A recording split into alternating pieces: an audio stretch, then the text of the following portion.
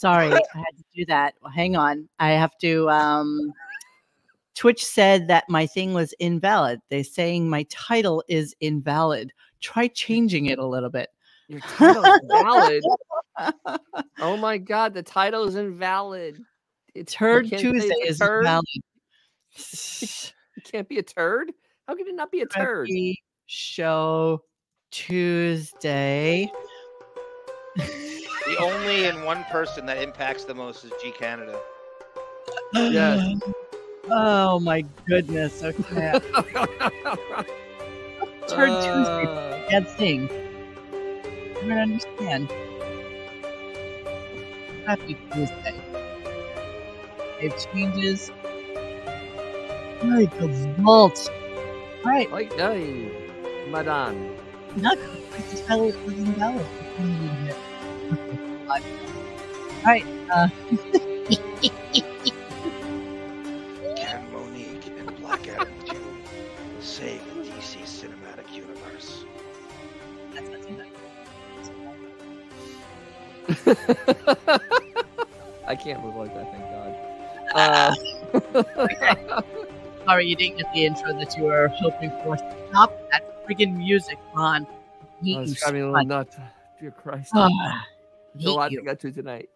Look at it. Look how he faded it out. I love that. Okay, sorry. So professional. Twitch was saying that I could, for some reason, it wasn't good enough for them. So whatever. Hi, greetings. Welcome to Tuesday, December 5th. I am joined with Dennis and John, and Bon may come in momentarily. Is that a Depeche Mode show you have on? Oh no, it's Mopar. What is that? What is going on there? Eat. Wait, I gotta get this out of the way. Eat, sleep, Mopar? Eat, sleep, Mopar. Would you stop on, Bonnie? Bonnie, you bastard, stop it. You know, I hate that he has just as much control in this freaking system as I do. It drives me insane. All right, let's talk about today's show. Dennis, any words? Today's show was... My title is absolutely perfect because today's show was an absolute and utter turd. Yeah, it was. It was really, really bad. There were sections that were unlistenable, and then those were the good parts. Yes.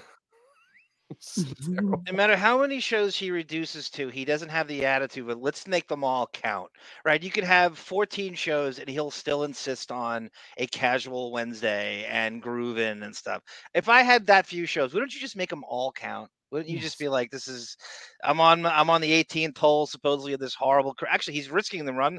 He's running the risk of having more bad years than good years. It's coming very close. Absolutely. That's when you know your legacy is torn limb from limb. If you listen to what he said about Dr. Agus today, Dr. Agus recommended that he stay on air.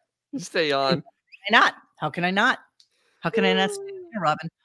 So we'll listen to that. Do you believe him, or is he using the doctor as an out because he has no other purpose or function without this show? Good as his last conversation. So if somebody else, a little bit more preeminent, comes in and tells him maybe you should, relax a little bit and take it easy, then he would have a low conflict. Well, wait. No, actually, first, thank you, Ida. Awesome. This 1999. No, actually, what it is, he's looking for somebody to affirm his own thoughts. That's all this is. It is not asking for an opinion. He's just basically reaffirming his decision that he has already made is the right one. And he's going to ask whoever will go along with it. Yes, and Agus is so tired of talking to him. That's exactly. Yeah, sure. Yeah. Agus is sick of him. It's like he's had enough. Okay, Bon, if you're going to come in, you should. You should come in now. You should come in now so that you can listen to the early clips with us. What are you drinking tonight, Den? I'm drinking a bourbon iced coffee. So, coffee? Want you up? Nah, I can go right to sleep. So we're gonna add some Cayman Reef dark roasted Kona coffee liqueur to make it a little sweet. And then actually we're gonna do it with rye because it's 100 proof. So we're gonna rock and roll. And we put that in there. All bars just sounds like the stuff like the bums would drink. Yeah, what is this? The Exxon Valdez at 2 a.m. No, actually, I can drink espresso right now and go to sleep the same as I normally do. Really? Melvin said, "Well, the rumor is that Stuttering John never graduated from NYU.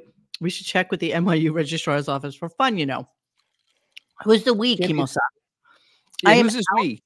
I am out of the Stuttering John business, period. You know, it has become such a cesspool of, it's a cacophony of shit. Ooh, a cacophony. In the Dabbleverse.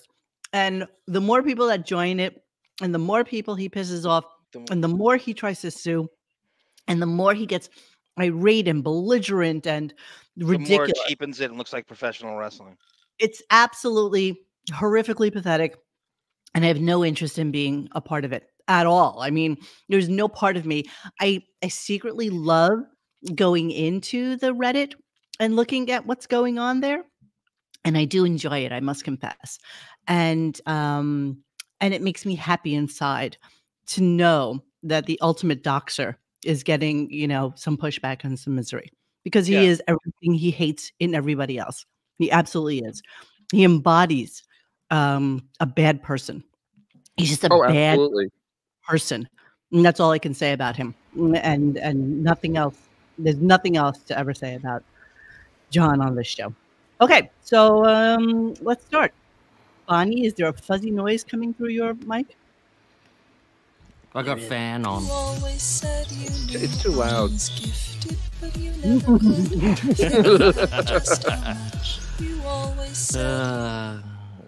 Okay. Never get tired of that. I'll shut my fan off in a sec. He's a bit of John. Oh. Why don't you go to your setting that says eliminates background noise, that AR one? No, I'll just turn the fan off.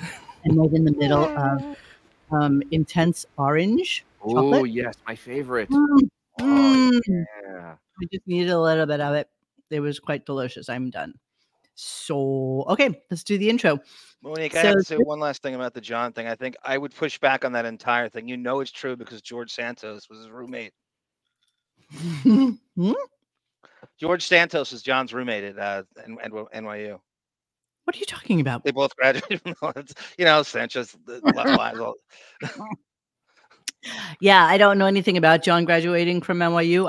I can't imagine that there's a good reason to lie about that. You know? Yeah, I mean, if you're gonna lie about anything, how about say you went to Murray State? He was an intern, though. Like that. He was an intern from NYU. I mean, I think he just never. Mitch Fatel, Dennis. Remember Mitch Fatel? Yeah. That was either his roommate or the guy he got into the show. He could corroborate it all. Mitch Fatel. I don't know. How about we don't? This is the whole. I really don't care anymore. Already spent 5 minutes too many on John. So intro to the show is his Christmas segment. And the weirdest thing about what's going on with the show right now is how I am really keyed in to when he changes his script. I am totally keyed into those moments, right, Dennis? Like you start to key in to the segues. And I actually, a couple times today, actually just pointed out, I said, "Ooh, he's reading the page." Yeah. New subject coming. So it's a weird thing. So here's the way he and what he'll do is he'll do like a preamble to the setup to the clips that he's going into.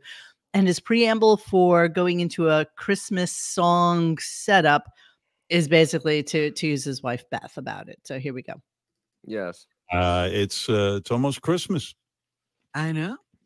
My wife started with the Christmas music. I go crazy. You know, there's such a there's so many, there's so many Christmas songs. Really? That I think Sirius has 3 different Christmas channels during the holidays. I didn't. And my wife will listen to one. She goes, "This isn't the right Christmas music." Then I go, "Well, there's 2 other ones." And then I mean, it's a whole thing. It's really not a whole thing because this whole thing doesn't exist. It was only a preamble to cut into some shitty Christmas music discussion. Just never right. I was thinking about this too, and it's kind of interesting too. This is such a horrible intro. It's kind of weird with Christmas music. There are guys who have had one hit, and it's a Christmas song, right? No, there are guys who have had like I'll give you an example. So then he goes into this whole thing, like horrible. I mean, it was a horrible intro to a bit that made no sense. It was So this is somebody who's been in radio for 45 years, and this is how they roll into a bit. Seriously, this is lazy. This is laziness incarnate. Yes. Yes, and Robin misread the script. You're exactly right, Mike White. Yeah, she had no idea what she was doing. Oh, she misread it a couple times. She screwed up a few times today. She did screw up a few times. And also, every time Robin talks now, there is like dead silence from Howard's side. And then he segues into something else. So it's becoming a little weirdly tense there. Not too dissimilar to Elon Musk versus Dennis yesterday. Elon scalp.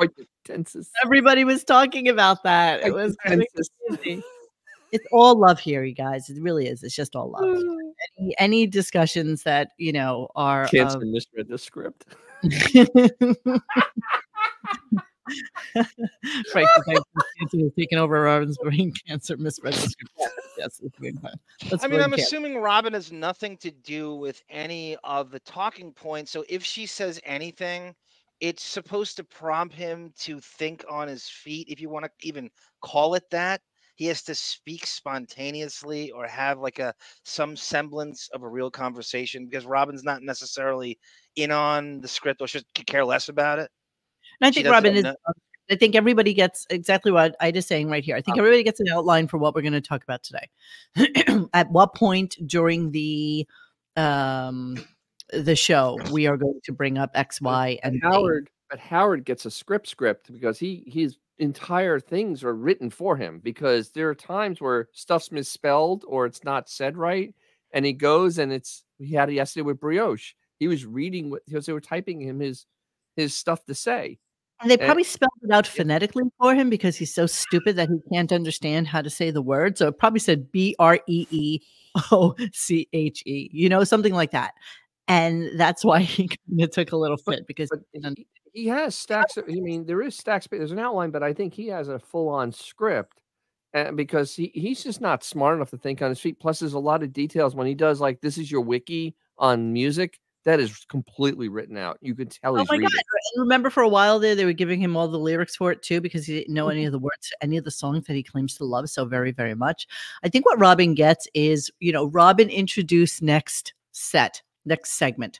Like yesterday when she started talking about McDonald's completely out of left field, so that they could go to John Hine to talk about McDonald's.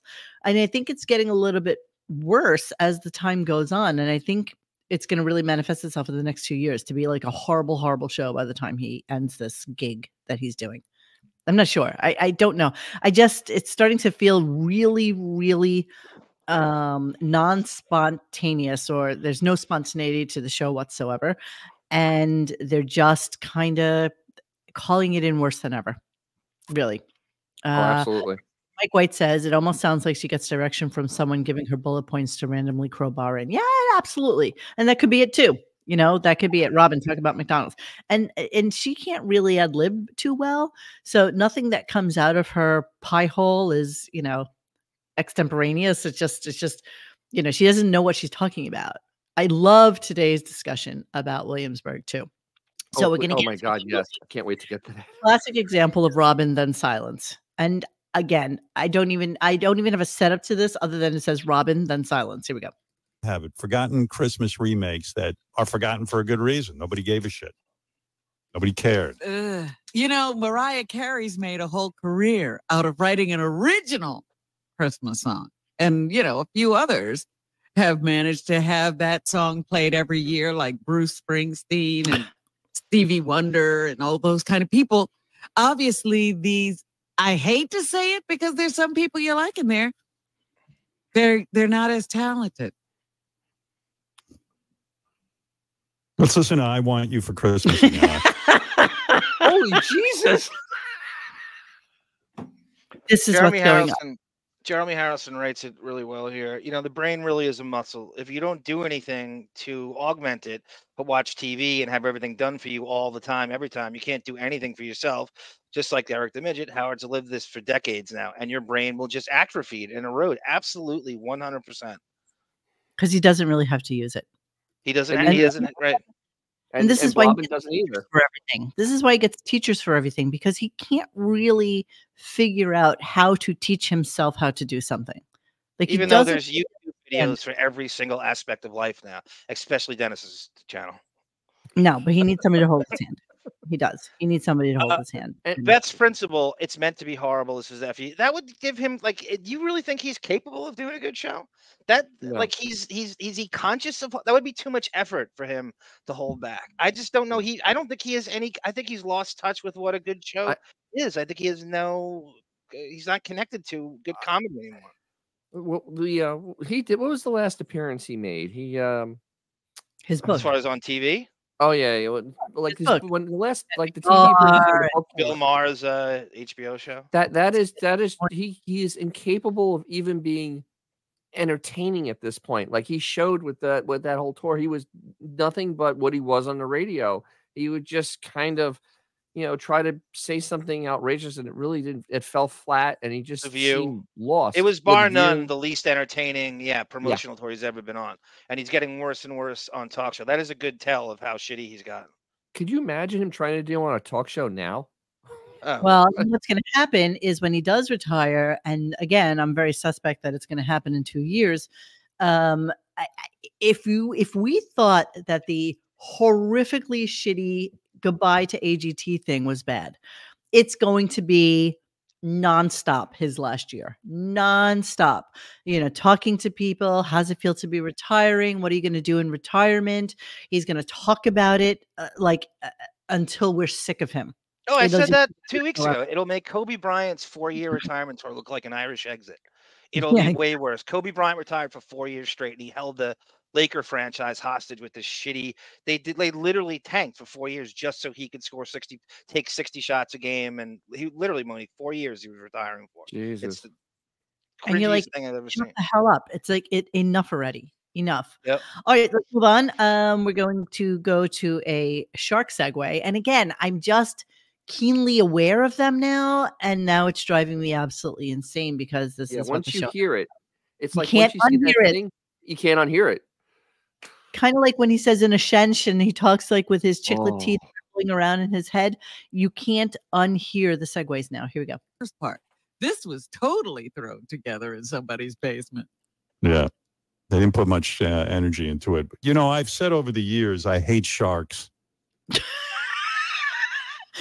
they go out of the Christmas music thing and just right into I hate you. Can we just hear that again? That's Larry King, Monique. You ever see maybe Larry King's column? He would throw out non sequiturs like that, innocuous energy into it. I've said over the years, I hate sharks. No, he just went into like another half hour of like discussion. So it's not like just a, pennies for your thoughts kind of ad lib that comes out of his brain. This is segueing into another half hour of discussion. But the thing is, the way he does it is so incredibly insane. It's like, you could say, hey, Robin, did you see in the news there was this thing, ba, ba, ba. No, because that's a setup. This is like over the years, I've hated this. I hated sharks. Really? Yeah. Okay. I hate no more sea creature more than sharks. That was Larry King's column. I hate men, agent. So he just goes into this rambling, incoherent thought process about sharks. And yes, we all know he hates sharks. He's talked about this for years. We all get it.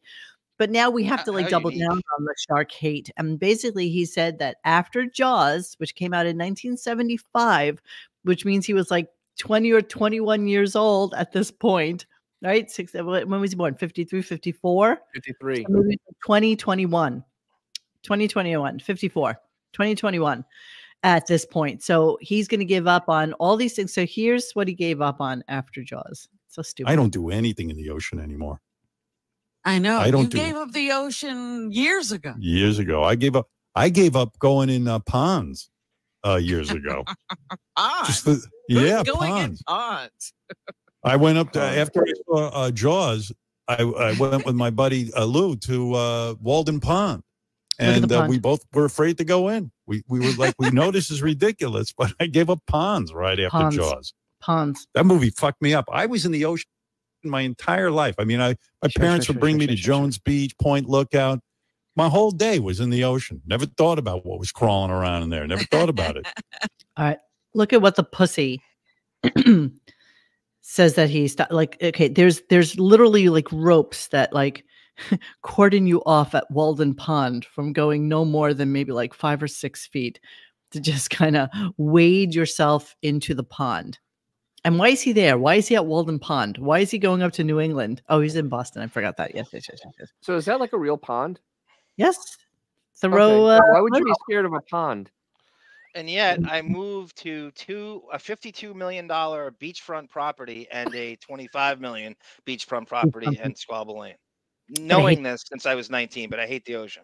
Yes, of course. I hate the beach. I hate the ocean. I hate the beach, but I'm going to move to the beach. That's right. That's exactly right. So, son. I'm not ready for that yet. Oh God. It can't be me doing it. It's got to be you. It can't be me. It's got to be organic. We can't just do that arbitrarily like that. So then he's talking about sharks, talking about being in the beach. Oh, he's talking about paddleboards and how paddleboards are not manly. And this is why he doesn't go on paddleboards. This is why. This is the reason. Son of the beach hates the beach. Son of the beach, right?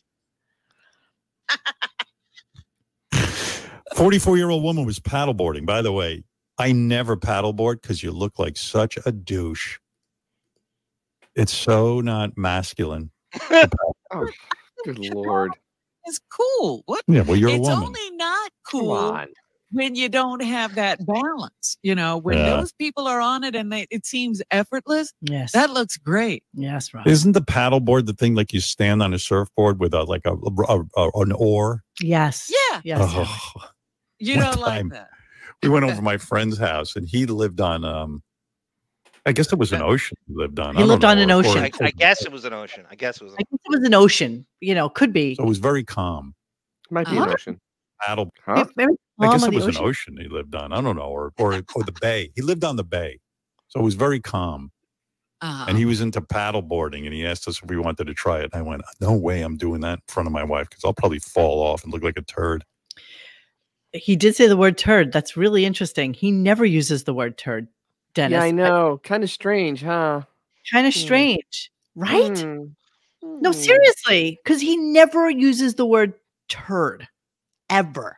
And I wonder if they read something this morning that made it pop into their head. And it's Turd Tuesday. I'm just saying, it's not a word he uses. It's not part of his vocabulary. Ever. Duty, right? Duty. It's duty. And by the way, you know, what kind of man are you that you won't try something new just to kind of do something and have like a fun experience? A veal. That's what type of man he is. A veal. Yes, that's exactly right. That's what veals do. They don't entertain any kind of activity whatsoever. And you can almost tell that his hands are probably like smooth, like a baby's ass. You know, there's no calluses, there's no roughness, there's nothing there. Okay. So he lets us know that Beth's brothers love Sal and Richard and love the hijinks. And this is the first time he brings up like that what Sal and Richard are going to do tomorrow, which is basically 69 each other naked and play music with their balls or something like this. I'm not even sing. They're going to sing into the balls because there's going to be microphones attached to them. Yes. Okay. So let's listen about Beth's brothers. Here we go. I told my wife about it. I said, her brothers listen to the show. And I said, her brothers love you and, you and Sal when you do all these stunts. It's so fraternity. It's such a frat boy kind of thing. But this one's going to be the most hardcore. These two dudes tomorrow, Sal and Richard, are going to be naked, fully naked, with microphones taped to their balls. Then they're going to 69. And I saw the drug. I want to feel the sun, have barbecues. I want to see my friends, the old and new. We'll turn on the game and share some laughs. And we'll play this and that. This and that. You know, I don't believe that he knows what a frat boy is like. I don't believe that anybody ever invited him to a frat party, to pledge for a fraternity, to be a part of that entire Greek life thing. He doesn't know anything about frat boys. You know, I mean, gay hijinks like this has nothing to do with frat boy humor. It really doesn't. And that's not the first time he says it today, because he's going to bring it up again in a little while. I mean, gay bathhouse humor, not frat house. Not frat house. Not frat Yeah, house. I think Doug's fairly aware of it, right? It's just ask Jerry Sandusky in the Penn State shower, which is exactly what happened. He played for Jerry Sandusky at Penn State. Jesus, that's a little frightening. That's why I like Sal and Richard. Yes. Yes. Such scintillating repartee. Aquaman. It's so hard to listen to this homo. Oh, You know what? It was erotic. I didn't cut too many of the gay clips because it was really awful. It was that bad. Why wasn't he doing this in October? Why wasn't this happening in October for the fucking Cocktober? This is like, if you're going to do that, why don't you just say it's Cocktober? It's always Cocktober, Bond. That's his Except primary in- only thing on his mind all the time. Except in Cocktober, there was no cock stuff in Cocktober. November and December, absolutely. If he has a passion in life, it's this. Yes, it is. He's going to bring up frats again, which I find interesting, but I guess that's what he's selling himself to believe this.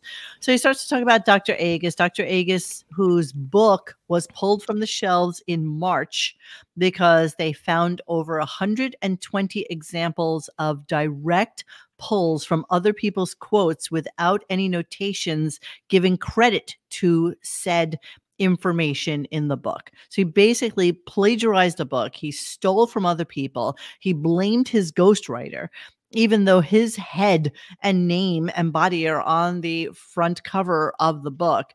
They pulled it off the shelves, and I guess he had to take out everything that was either somebody else's or notate that it was attributable to somebody else or rewrite it so that it made sense coming out of his mouth.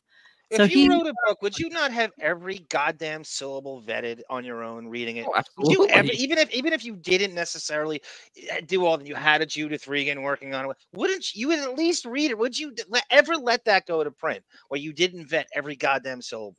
Apparently it took the woman who did this. She went through every single one of his books. It took her 15 minutes to go through every single book. So this is how advanced AI is now. You can basically run a book through, feed it to a program. It's literally just a large Word document. So it's not that hard to do. And it will come up with every single instance of another book that has been scanned in. Once again, we've discussed this book before when Dr. Plagiarist was on. And, plagiarist. Plagiarist. The funny thing is, though, this guy is a failed oncologist that killed Steve Jobs. And now he knows veterinary stuff because that's what this book is basically based on, is like veterinary facts, which he should have almost no knowledge of. I mean, seriously. Knowledge about, well, apparently what he's trying to do is correlate the animal world with how we live and correlate It doesn't work that way, though. That, pigeons only mate once in their life. It's like stupid shit like that I can't imagine anybody cares about, honestly. No, it's silly. And I don't care about it from Dr. Agus as much as I didn't care about having fucking dog information told to me by somebody with an overweight, overbred bulldog as their only, point of knowledge and point of reference for what she's doing.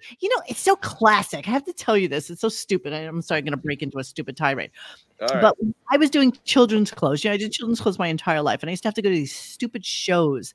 There was a grouping of stores down in the South called Belk stores. And Belk stores were all individually owned, all of them. So there would be like 75 or 100 buyers who would come to this thing where you had a little booth and you had to do a show and tell.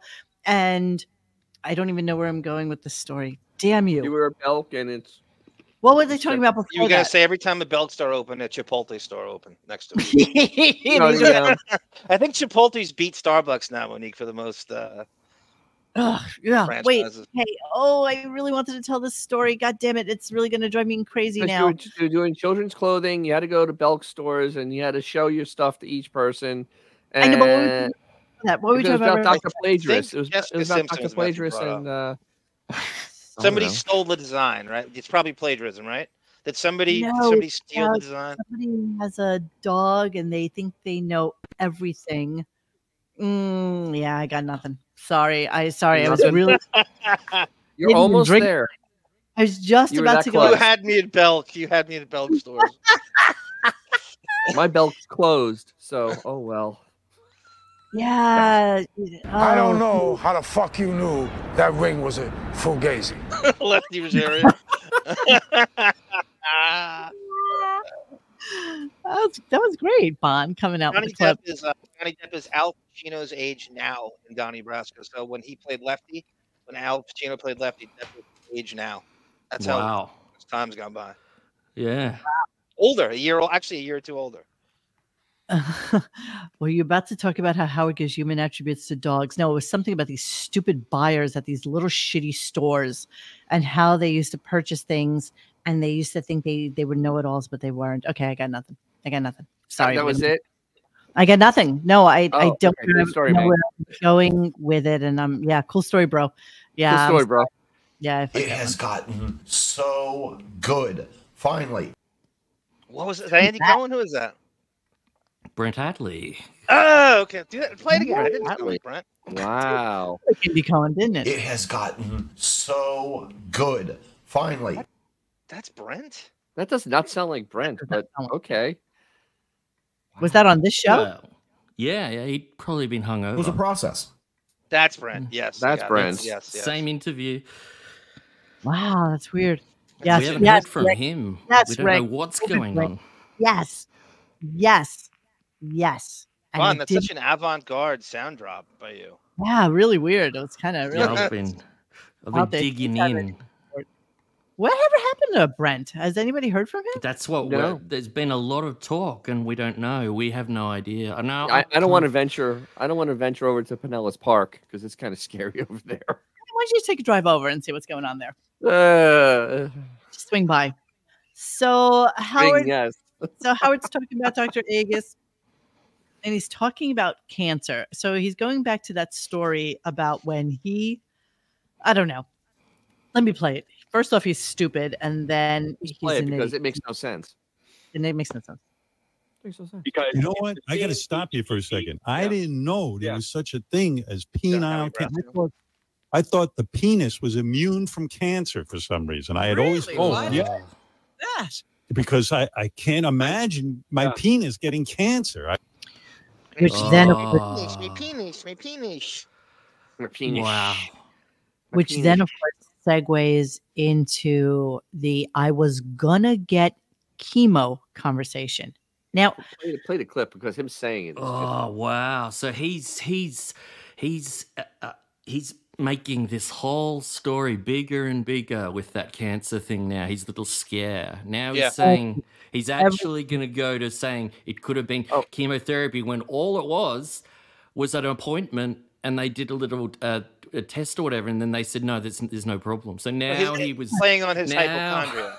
Now we're going Sloan Kettering and getting chemotherapy for our the clip. Poisoning. Okay, how much fish could you humanly be eating? Okay. And most of it's just tuna. I mean, what else are you eating? You only eat sushi, you idiot. So here we go. Let's listen. We'll come back.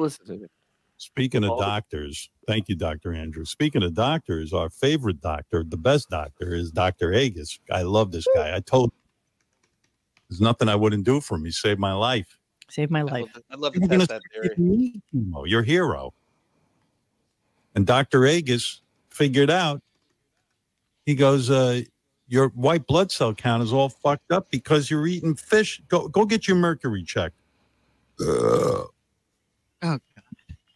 Is he? Okay, let me continue. There's nothing you wouldn't do for him, honey. Was when I had this terrible thing going on, and they sent me over to Sloan Kettering.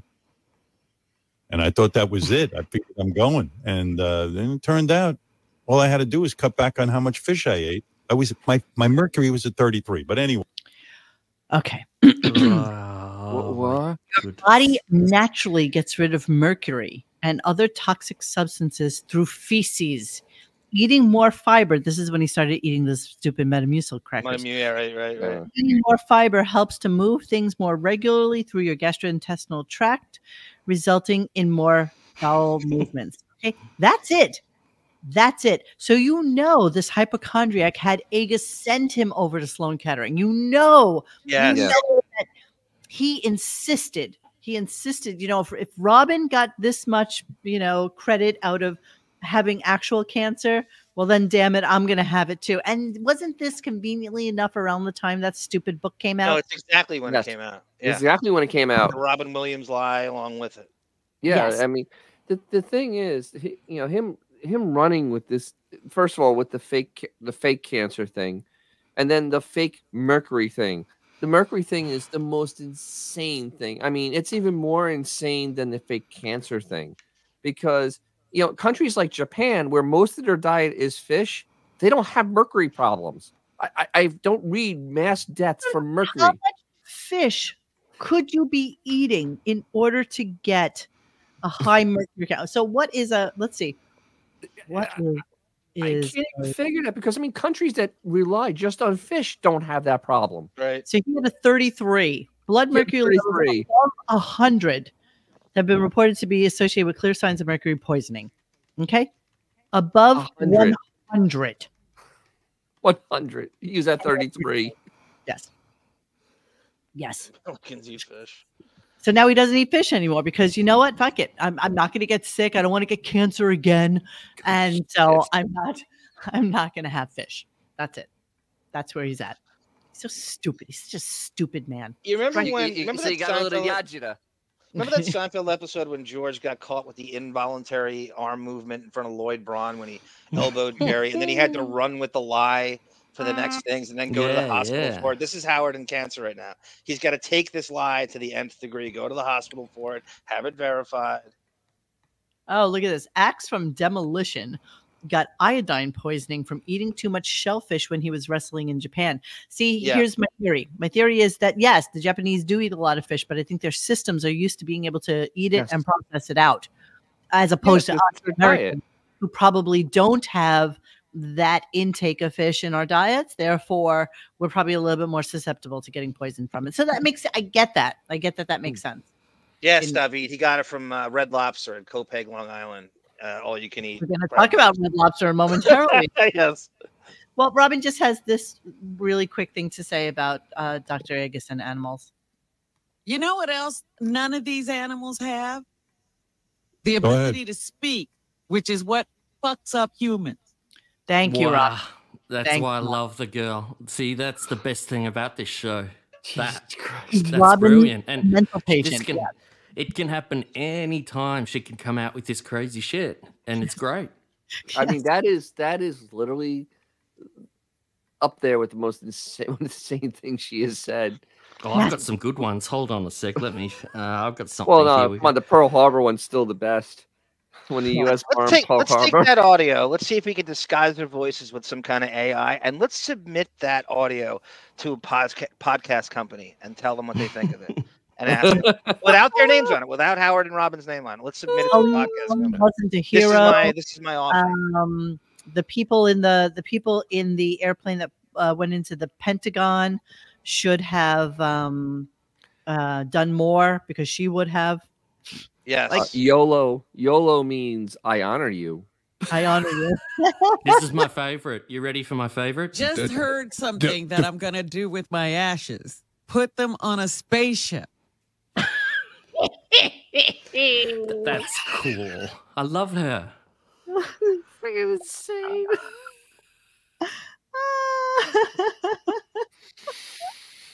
Okay, so let's move on. This is where Dr. Agus tells him not to quit. Okay, so he can't quit. You need to keep working to keep your. Yeah, Sully wasn't a hero. Exactly what I was saying. All right, give me a second. I'll be perfectly happy just painting and stuff. I'm not going to be bored. But you don't have time. No, you don't understand. Work challenges you, and that's what you need. It's almost like you're tricking your body and brain into thinking you're younger. By working. I'm like, oh, fuck, what am I going to do? I can't quit. This is crazy. He's telling me not to quit, and I got to listen to the guy. He studied the animals, knows what he's doing. So the animals, he knows what he's doing, so therefore I cannot quit. Study the animals. David says that balloons will be as valuable as gold when the water supply turns a king green color. Prospective Robin Quiz's quote. Yeah, Holy Christ. The Ramble with Word Vomit. Oh, when was that one? I'd love a clip of that. Perspective. David, do you know the exact date of that clip? Perspective, Bon. Perspective. Oh. Not something that she said, Silly Billies. No, yeah, but she said she'd say things will believe anything at this point. Hey, Ron, is that your actual last name? I grew up with a Robert Trotta, and I loved him to death. He was like one of my favorite people. Oh, boy. In the whole wide world. Oh, what did he say? I wasn't even paying attention to what he actually said. Remember when Robin said she and Henry Kissinger were best friends, and he wanted to get to second base with her? Wow. Easy pull up of that picture. You bastard. You suck. Molly, can I see those fun bags? Oh, look, we're just... You know, I've seen movie stars. So we were just talking about Brent. I have an update. Yes. Nice Still St. John. There we go. Yes, this way to the Caitlin Hatley gangbang. Again, I feel like people have like lost sight of them. Like they've just fallen into the ether somehow, right? I mean, they're just not really anybody's paying attention to anymore, huh? Is it true? No, there's Don't tell Yoda Quiver Stern that. Very unwell. Check her history for the last 3 years. She begs to differ. I wonder if Mo gave him an old fashioned.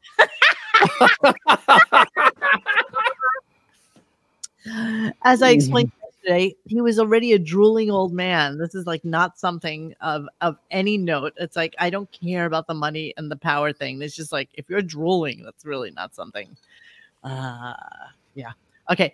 Do you guys feel it? I mean, all four of us and everybody in the chat. Do you guys feel it? Do you feel yourself getting stupider? Do you feel your brain slowing down? Do you feel?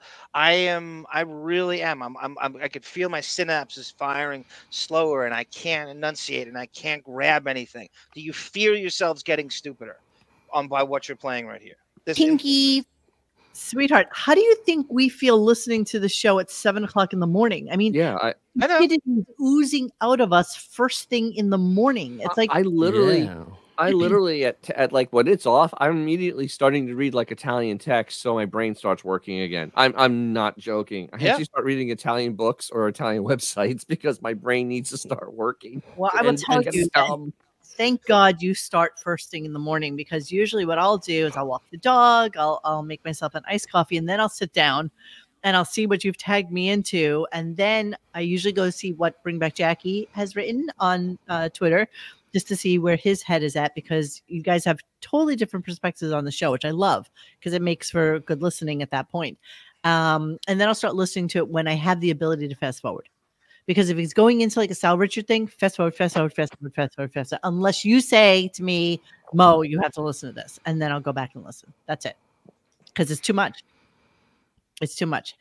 Yes, Jamie, I know Kissinger from the dog park. He lived down the block from me. I lived on 52nd Street, and his home is on 52nd Street.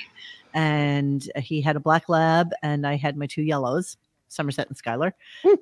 And we would go to the park every morning, and he would come to the spot. I'm not too fond of the yellows. Yeah, and he would actually come around the whole other way into the park because he couldn't go down the stairs because they were too steep for him. So he would come around where he could walk in, and then he would walk back out the same way. I'm at Limelight, but I'm not at Limelight. Yeah, God, I hate you so much. John, you make a great point because, I mean, on top of all of that, John, I'll ask you this. What the hell is Benji doing? Is Benji writing this? Because this isn't anything comical. Is Benji writing drama now? I was going to say this is drama. Our first tell that how scripted the show is when Benji was writing him basic dialogue. And what was it? You are hot, right? It was like, you are hot. Yep. I need you to take your pants off. I need you to. That's not something he can think of on his own. So Benji's writing him, not jokes, but just basic dialogue to communicate with another human being. That's how you know it's good. If that's scripted, everything's scripted. This is all coming from Benji. That's something that you would pay for. Like, how is that how is that job a paid position for somebody? You know. This is like one of those mysteries in life that we'll just never know why Benji is paid by this show and paid well qualify this show. Well, we could find this out if we could talk to someone again. Like Brent could have told us this. I think Brent would have known. I'd like to know, like, if we can, who else can we get who's been I remember Jason and Will going after Benji on one of the news reports saying he's ridiculously unfunny. I don't know why they keep him around. He could be replaced by 1,000 people here. So, you know, if we're not dealing with his sister, I don't know, but he doesn't, you know, Benji is, I haven't laughed at everything Howard said in about 20 years. And Benji's not that it's what he vets. He's just such a rarity. He's just, nobody knows what he does. Nobody, I mean, he's not head writer. You know, he's not in studio. He's just, what does he do? Nobody knows. You know, we're going to get to an interesting clip in a little while where people are asking, well, if Will Murray is like the head writer, what does Fred do? Which I thought was kind of an interesting thing. So let's go to Beth doesn't get the gay hijinks, but again, she goes back to that frat boy. He goes back to that frat boy thing. Like has this puzzled look on her face. Like, why is that good radio? Richard and Sal practically blowing each other. And I said, you know what it's like, honey? Whenever listen to this, okay? This makes no sense whatsoever. I'm just still floored by him having these comments. I tell her about these disgusting things that Sal's doing. I said, it's like you're not a guy. It's like you don't know. It's a funny kind of like fraternity prank. That's gone awry. That's why guys like think it's like we laugh when we see this. These are the challenges, guys. No. Yeah. No. What? Sitting here with 3 men right now. You tell me if this is something you guys think is funny. That's Prince, Abe Rizzo, Frank the Tank, AJA, Mike White, Benjamin. Tell me you think this is funny. Tell me you think this happening tomorrow is funny. Guys playing with other guys' junk is not funny. There's nothing funny about it. No, absolutely no. Who is in your ear telling you that they think this is great radio? Yeah. Continue doing this. You're doing the Lord's work. Who's telling him this? Who? Him himself, Ralph. Hi, Melvin. How are you? Here you go. Here you go, Melvin. Kill yourself. There you go. So, you know, the funny thing is though that Beefus always walks around looking puzzled. So I mean, how can he tell? I mean, she's up there now with probably one of the dumbest blondes I think that's on the planet. She really is. She's not a smart girl. I mean, she's smart enough that she married a almost billionaire, and you know, she'll, as long as she doesn't divorce him, she'll be resting easy for the rest of her days. So whatever, she wins. Okay. Now I know I'm gonna eat crow right now. You're gonna eat crow, and I'm gonna say that you guys. Now I'm gonna qualify this though. So you guys are constantly talking about these little hidden commercials for like iPhone and Amazon and Apple and all this stuff, and I'm like, no friggin' way does Amazon need a commercial. You know, they're a multi-bajillion-dollar company, blah, blah, blah, blah, blah. However, I will qualify my eating of crow with saying it has to be a tie-in to Amazon Prime because it's the only thing that makes sense, not Amazon, started out as a book company and now I buy all my pens from them. It has to be for Amazon Prime. So that's where it doesn't matter. Amazon is Amazon. Amazon Prime ties to Amazon. I understand that video. Amazon. It's just Amazon. It's the media portion of it, not the this is where I buy my books portion of it. Is what I'm trying to say, because this is absolutely 1,000% a commercial. Oh, absolutely. The way he reads it, not as a commercial though, and there's no commentary that it is a commercial. But let's just go with it as something he wants to talk about, which is very weird to me. And of course, since it's my old dog, here we go.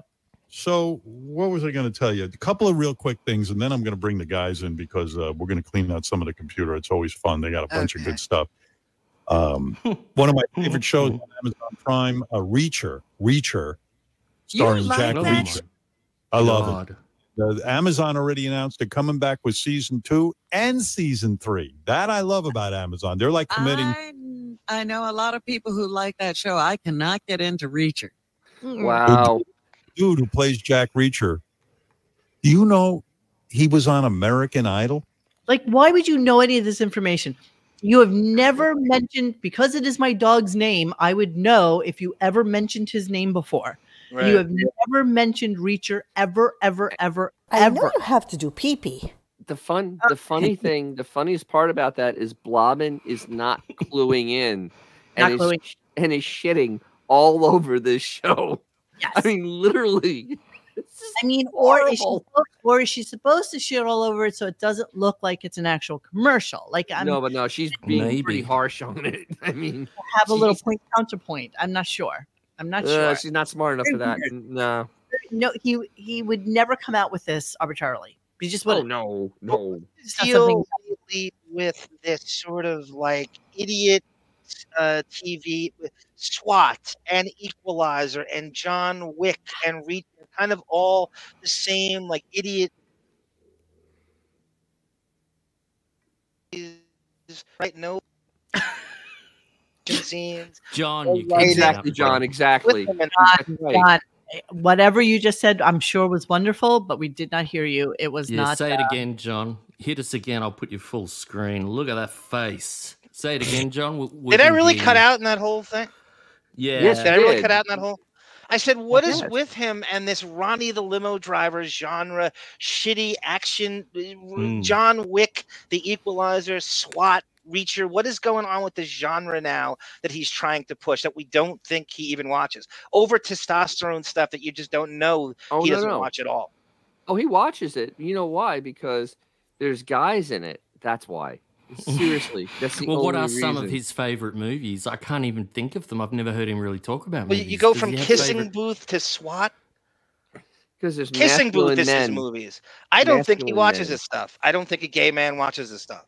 I don't know, man. It's just he really does not talk about movies much. He doesn't. Don't forget, he's really, really into talking about things he doesn't know about football now. He has to do like a good half-hour segment on football, bring in all the guys to talk about what's going on in sports today, and comes out with names that he doesn't even know what he's talking about. I mean, it's just kind of crazy.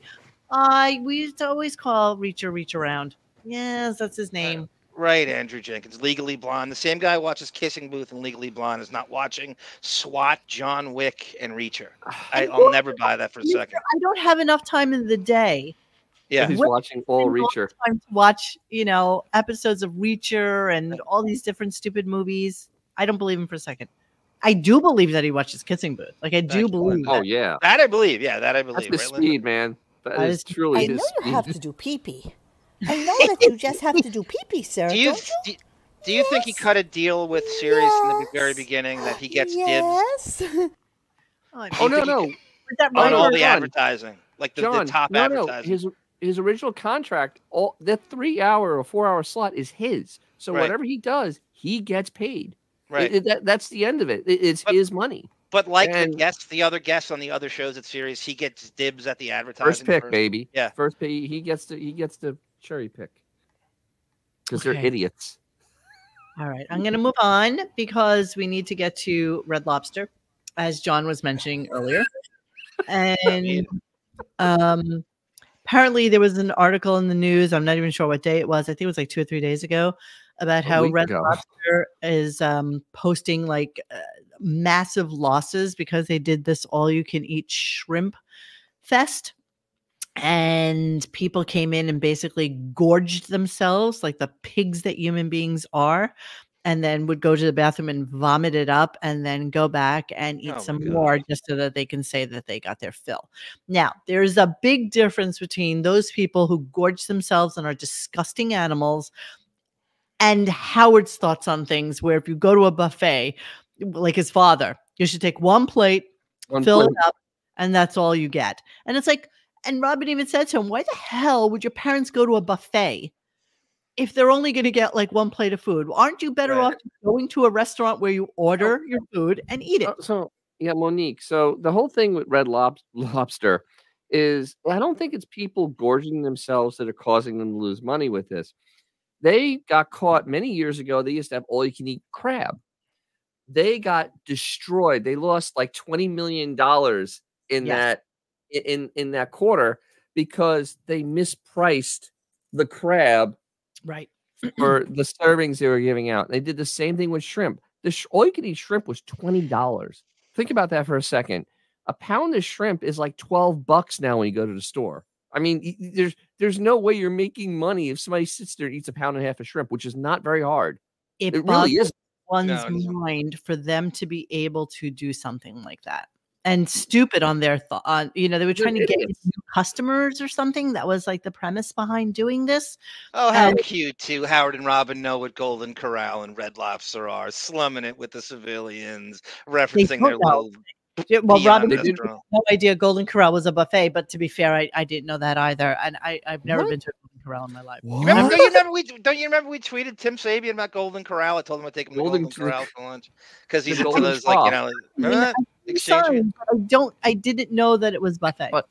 But you know what? I never go to.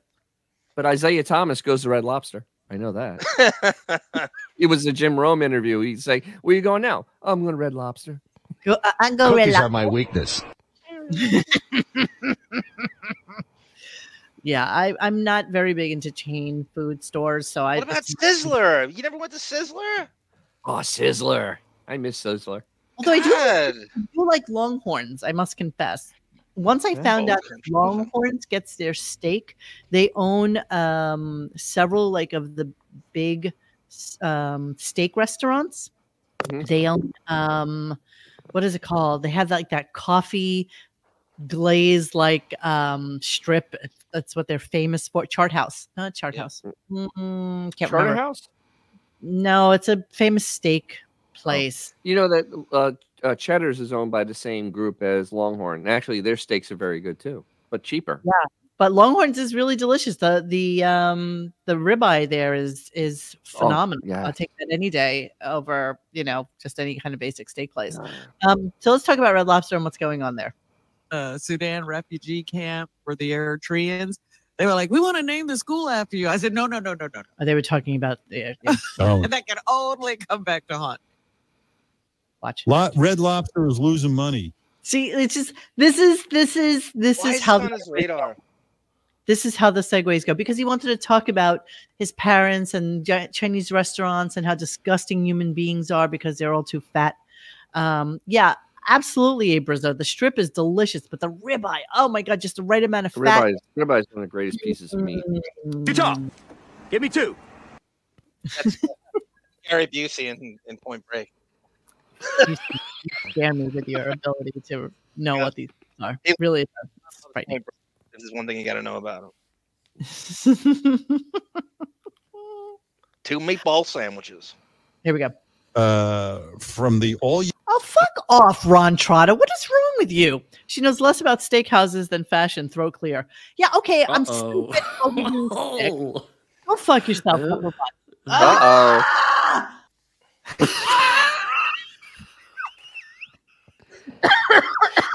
Wow. When was that from, Bon? I'm not even going to get into it. Don't know. Oh, long time ago. Oh, whenever.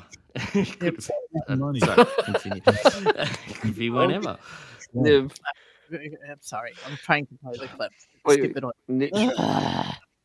Niv, cuz doesn't Bon Jovi eat it Outback every night? Yeah, I'm sure. I'm sure it's really big in Australia. Oh my God, brilliant. Very nice. WNBC clap. Absolutely WNBC brilliant. What were we? Of course, it must have been about something that Bond did. I'm sure that's pretty much what it was. That's what yeah. No, we had Sizzler here, and I love the bacon bits. Remember the little bacon chunks? Yeah. Oh man. Yeah. They had a big thing of them in Sizzler where you'd put all of you know what I'm. Bon Jovi bringing it on the podcast tonight. Excellent. I know I am. I really am. Okay, let's go to Sizzler for steak, mate. Let's go to Red Lobster. Can't even get the freaking clip to start. All right, here we go. Get the clip to start. Yeah, for the Eritreans. They were like, "We want to name the school after you." I said, "No." And that can only come back to haunt. Red Lobster is losing money from the all-you-can-eat shrimp. Well, first of all, there's got to be. I mean, it is so. My father, God rest his soul, used to always say he went to the Chinese buffet with my mother, and he said, "You should see what's doing there. These people like animals. They're up 3-4 plates of food." Yes, we go to the Chinese buffet. And they come up there, they eat, and then they have another. We have one plate. We have one plate. Oh, Benji's writing this. Or John? No. Yeah. He's definitely Yeah. involved in this repartee. Why would he be involved with that? This is a Because story he has that no other. He's admitted. I can't tell you how many times I'm the one writing in Howard's voice. Howard's voice is an unfunny dullard, and that's what he's writing. I haven't laughed at what he said in 20 years. This is what he writes. If you're writing in Howard's voice, you're dealing with what Howard is, and it's make him happy and write about the bullshit. He cares about nothing but himself. Melvin wants you to know that he was in Australia and surprised to see that Burger King Happy's had gravy-filled tater tots. Oh, good Lord, that must be delicious. I can't even imagine. Do you do that? Oh my God. We copied. All right, here's some facts. We copied Burger King, and we called it in Australia. Burger King is called Hungry Jack's, and you had the Whopper and everything. But it's not a Whopper. What's it called down there? Happy's. What's a Happy? Isn't Burger King the Whopper? Happy's. I'm reading the screen. He's saying Happy's. I have absolutely no idea what that means. Oh, Happies. There's no happies here. I don't know. There's no happy there. This is what happens when we let the chat run the show. It's crazy. You know what? I saw your name. I thought you wanted on the screen, and I know. I'm glad you put it up. I don't know what that. But let's keep busting. Let's keep rocking. Happy's discussion. What a bloody monster! When did I do that? So then nothing. Anorexics love more than talking about other people eating at buffets, even if it's his parents. Yes, of course, because it's nothing they would ever do.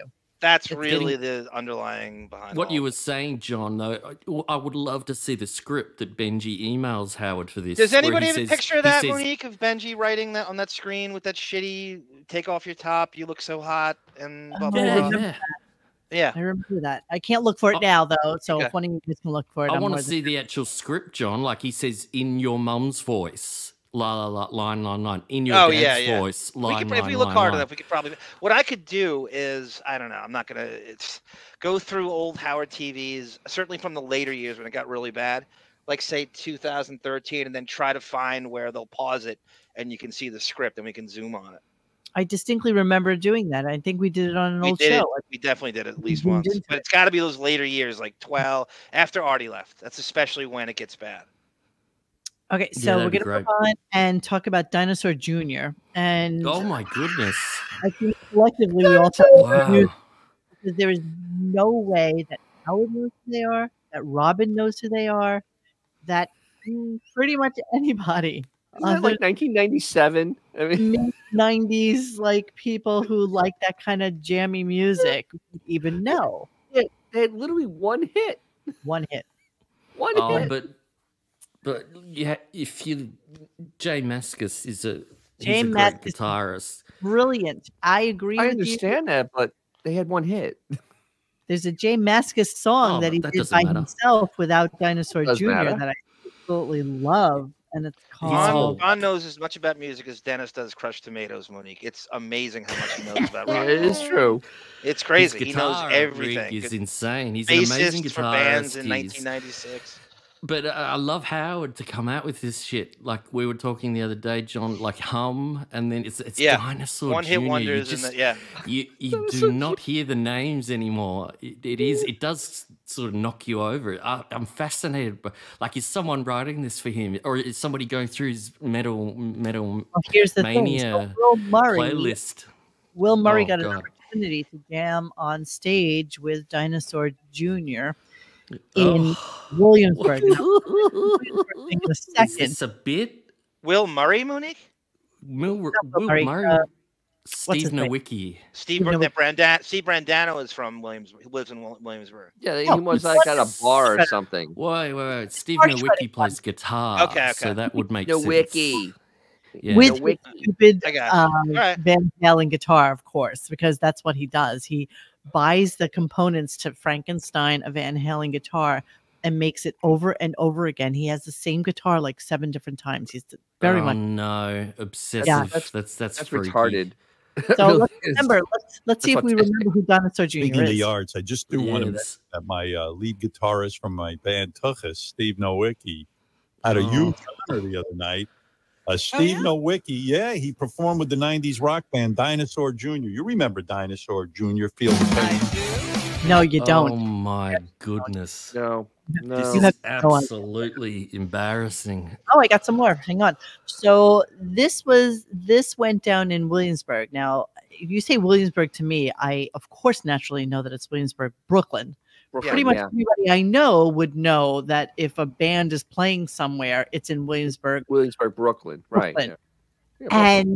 And of course, Robin really has no clue. She's just absolutely clueless about this. Shockingly, Howard knew, and he gave her like some shit. He actually gave her shit about her know-it-all attitude, and I loved every moment of it. Here we go. Steve, how did it all come about? How did you end up playing with Dinosaur Jr.? They played at... I don't know where were they. Where did you guys perform? Where? The music hall of Williamsburg. Williamsburg in Brooklyn? No. Yeah, out in Brooklyn. Oh, really? Oh. Why do you always say no, Robin, when I say something I like thought it was Williamsburg, Virginia. I thought he went out of town.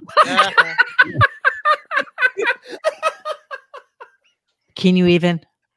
Williamsburg, Virginia, because it's known for its rock scene. I think it's almost just pathetic. Howard barely knows it's in Brooklyn or it exists. He only knows Williamsburg exists because he went to a restaurant there once. It's the only reason he knows. That was the Kimmel thing, right? The Kimmel, He'd right? be right there with her thinking it's Virginia.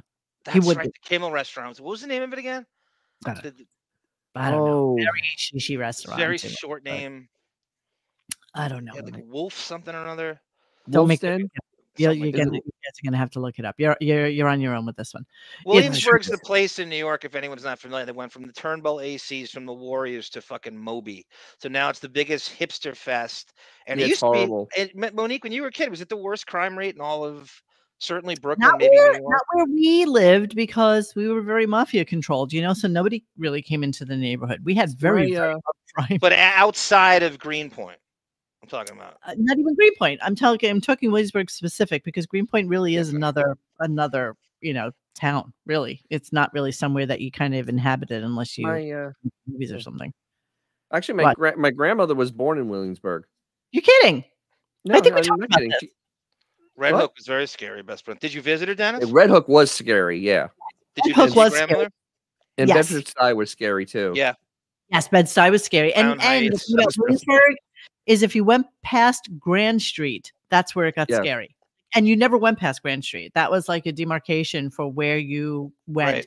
Even as a child, as a small child, you never went past like Grand Street ever. Right, Coach. Nothing beats East New York. That's the word. Yeah. East New York. I had a boyfriend in New York, and it was it was something. It's a little Italian. Laser Wolf. Thank you, Melvin. Laser Wolf. That's it. What's Laser Wolf? Oh, that's the name of the restaurant. Yeah. Yes. Very shishi, stupid restaurant.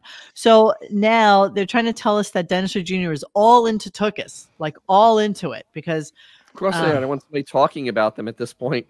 Weirdly, Nowicki is very into being a part of this band. Like he's really into this being his secondary thing, and he really believes that it's going to be something. It's very scary. Here we go. So he was doing the show in Brooklyn. Williamsburg, Brooklyn. Yeah. So what happened? How did you hook up with Dinosaur Jr.?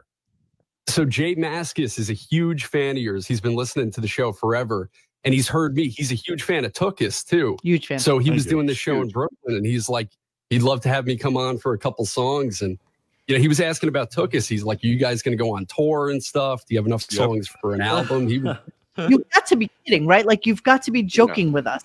This has to be farcical. How delusional are you, Steve Nowicki? Bon, you hear what he was saying about the music? We talk about this all the time. Would you agree that the world has way too many guitarists and we need to eliminate half of them? Well, is he not living evidence of that? Oh yeah, I mean, the most played musical instrument is the guitar. But how about this, John? Let's talk about you for a second. Kevin, I gotta tell you, I blame you. It's almost more of a backward compliment for the gentrification of Williamsburg. You were the first. How did you find that? What is that from 2016? That's got to be from March. Holy shit! I just Grayson scrambled my butt off to get that. Man, you are so I quick think at that. I broke That's my crazy. brain trying to get to that. Ooh, that's Junior's crazy. cheesecake. Ooh. Yeah, best principal. When I had it, my psychologist, Dr. Khan, was on 94th Street. It was Khan, C-A-H-N. Edwin Khan. I don't think he practices anymore. And he was in between Columbus and Central Park West. And as soon as you hit something like that, 92nd, 93rd Street, you could feel a shift in tone. It got very, very eerie and felt more dangerous. That's exactly where, as you said, Monique, the demarcation point, 93rd Street.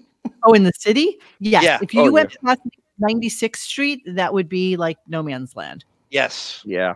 I had a friend really who lived on 113th Street. I would never go visit. It's Never. not Harlem, and it's not the Upper West Side. I don't know what they call that no man's land in between it. Yeah, What it's just is Upper there a West name Side. for it? Well, you have the Upper West Side, and then before you get to Harlem, you have like The low hundreds and the high 90s, and it's like, what is that? It's no man's land. Yeah, it's no man's land, but not anymore. It's completely gentrified now. Although there's always, there's a lot of low-income housing that's still around. All of that. Whatever. You're still paying $4,000 per person. Is that you? Isn't that, would that be Sugar Hill? What's you and what's not? Wait, would that be Sugar Hill? Is that the term for it, Dennis? I think that's Sugar Hill. Sugar Hill Gang. That's where they're from. I don't think Sugar Hill is the name. Somebody knows. I'm sure Best Principal knows the term for it. I know they were from like by that area, so the real estate agents and New York Magazine create these terms for these areas to give you a. Actually, Morningside Heights is Mary Jean. From Nebraska. Does that sound right, Monique? Heights, yes, excellent. Thank you, Mary Jean. What is it? Yes. Morningside Heights. Yes. That's where like Columbia is, and yes, Mount Sinai. Yes. Oh, brilliant! Manhattan Valley is Fitzwell.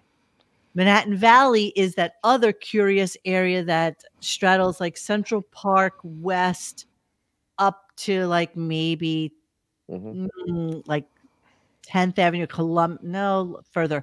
And it's this little enclave that's like maybe in the 90s and 100s. There's some nice apartments there too. I looked before I gave up my apartment, and I looked a little bit further north. And it's really nice there. Yeah. But yeah, I mean, all those areas, even East Harlem now is like a little bit more gentrified. What's everything not gentrified is my question.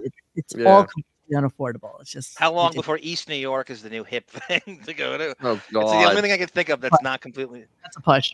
Socioeconomically deprived community buzzer. Yes. Spanish Harlem's fascinating, AJ, on the other side, on the east side.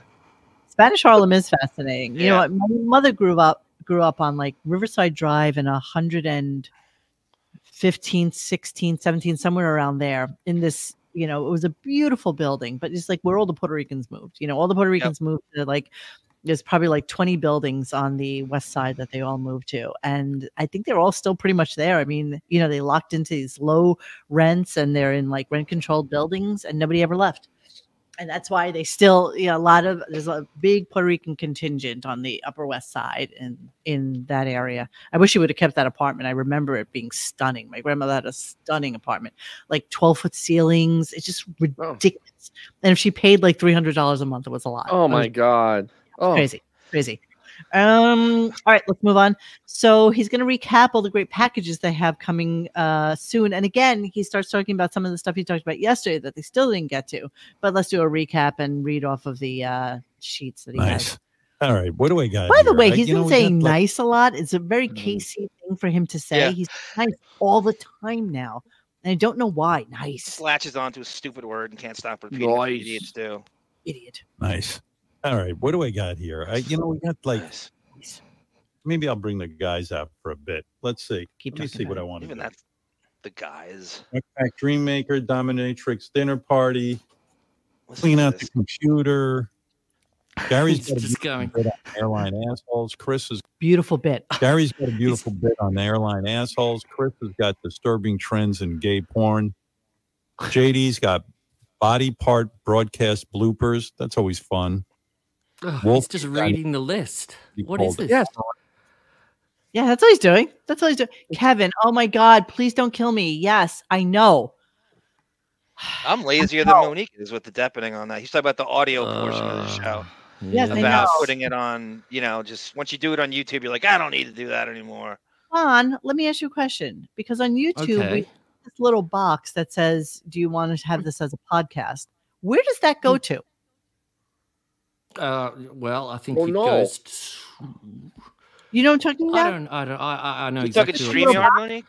I think it goes to a playlist. No, I think it just goes to a playlist called podcasts. That's what I think. Yeah, I don't but think I it converts it for anymore. Yeah, it. I will have a look right now while we continue, and I'll just have a little look.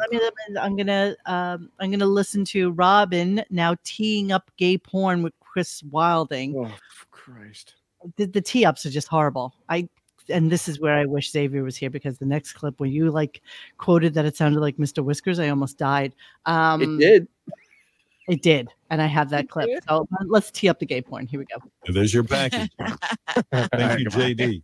Nice job. What do you want to hear? Airline assholes, disturbing trends in gay porn, Amaranth embedded. We're hearing about all the crazy things that happens in heterosexual porn. What's happening in gay porn? Really? Oh my! Oh, could you deliver that more dead? That was the deadest delivery I've ever heard. I just sacked Lamar Jackson for a loss of 7 on that alligator count. How horrible is this? Seriously. Whoa, I got something. This is killing time. He's killing minutes with this. Oh yeah, he's gonna. He might kill 2 minutes, a minute and a half with this whole speech. So that's he dragged it out. That's cash. That's $500 or something to get past 10 o'clock. That's all this was, to get past 10. He got to 10:02. Note that needed to be said or couldn't wait until tomorrow. Nothing. Tomorrow, I think, is the last show of the year. I'm now convinced of it because they're doing the big gay thing tomorrow. No. I made a because he says on next week is just but that's a countdown thing. I have a feeling that is going to be the Howard 100 a week thing. No, there's the big gay Christmas thing coming tomorrow. It seems like it's such a finale. Plus, he cleaned out the computers. That's usually him dumping his garbage before he leaves. It seems that way now. Oh, Dragon says she does background play on YouTube with headphones and listens at work. Background play, Kevin. No, I understand. There's certain people that, like Biznick, will always tell me that he listens in the car, and he can't really do YouTube in his car. But he does podcasts in the car, and I get it. Is that Apple Podcasts? He means Apple. I think he does iTunes. I don't know, Spotify, one of them. Well, where do you upload it for when people request it? You upload them to Apple or? I upload them on our website, actually, and then it populates to the RSS stream code. Okay, cool. Everybody who does podcasting. Everybody. Yes, Jeremy sounds like a substitute teacher, like Bob Olberding trying to get to the bell at 3 o'clock. You're absolutely right. That's exactly the feeling it gets. Okay, so let's listen to Mr. Whiskers doing gay porn. This was actually a little frightening. And so just ignore the content, but enjoy the whiskers. So this is part of Chris Wilding's package about weird advertisements and weird stuff in gay porn. Very important we hear this today. It was a very gay day, by the way. But here's it sounds like Mr. tomorrow. Okay, so let me know when it's heterosexual. All right, here we go. And there's kind of a power dynamic, but when the guy literally sounds like Miss Piggy, it does take you out of the moment. All right. Okay.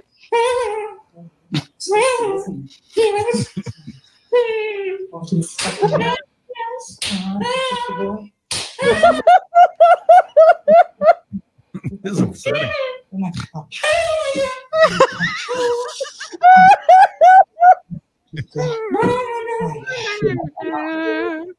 I wish he was here today. I'm actually going to save that clip so that he can hear it tomorrow.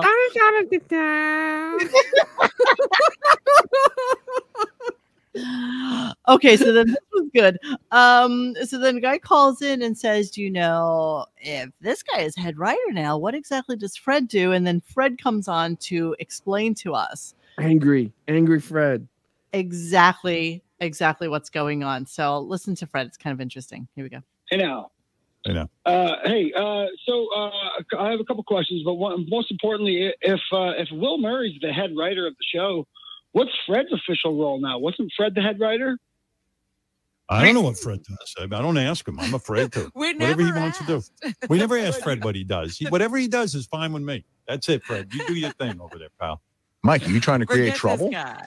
No way, Fred. I just want to know what your official fucking title is, because it's hard. My official, you're the head writer. My official title is I'm a good citizen of the show. I provide good quality sound effects. I provide voices and identities for puppets. And occasionally I volunteer some information. Wow. Occasionally I put my unit inside Howard's pussy. That's really why he's here. Really? There's a resume for you. That'll get you hired outside of the show. Isn't this bizarre though? That this is crazy. You know what? The funny thing is that Fred's job has always been exactly that. Like what's changed, But right? he was co-head writer when Jackie was there. He asked for that to be part of it. He was co-head writer. And that was Mike from Maine. So that's just not a normal Buckwald call. That is Mike from Maine. And the passive aggressive, and yes, Mike White, and I pointed out the angriness in Fred, unable to take a joke, unable to make a funny, literally just angry, pure anger. But it's a valid question to maybe this is a new fan. Like, what do? You know what I mean? Like, that's not a ridiculous question to someone who may be new to the show. Like, what does he do there? Right? It's never explained. You're never gonna. What's the most important thing he does? He's a Buckwald client. He gets 10% of Fred's salary. That's the thing he does. Quality sound effects. And a good steward of the show, was a good friend of the show. Whatever. That's exactly what he does. Remember when Tracy Millman said, "I want Fred's job. He's got it easy." You think she was kidding? You didn't think she was talking about? Yesterday, I didn't know if Fred was there. Literally, I did not know if Fred was months, there. Dennis, you don't know he's there. There's months go by. Bullshit. That's what he does. That's what he does. He pushes a button. If Fred had 1/8 of Bond's talent. Be true to your feelings. Times will change. Your oppression will end. Will you remain? Be safe. Be brave. And above all, be proud to be a boy lover. And I hate men. With no bias, Bond has played more sound effects on this show than Fred has in 5 years. Well, 5 years might be a little aggressive. No, I'll go with 5 years. I'll go with 5 years is slightly aggressive. I don't know, Dennis, you listen to it every day. There's weeks go by with not a single sound effect. Oh yeah, it was literally September. September was like I would literally ask like, what? 5 years. No, but this September was very auspicious because Fred was missing. There were no sound effects. They never went to him. They never talked about him. He was just like not there. It was just not there at all. There was no Fred. We mentioned it on the shows. It was very disturbing, like not a single clip. But, Howard was also going through a spate of interview. Like the more interviews Howard does, the less Fred is on air because he has nothing to do. And his even Dinosaur Rockers, which is supposed to be his milieu, he has no contribution to whatsoever. No. That's Fred's passion, Dinosaur Rockers, and he doesn't have anything to do with that. So what?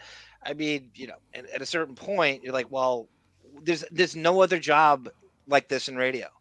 Does Fred's job exist anywhere else in the history of it? Certainly not now, right? Where could you get another job like this? No, you can't.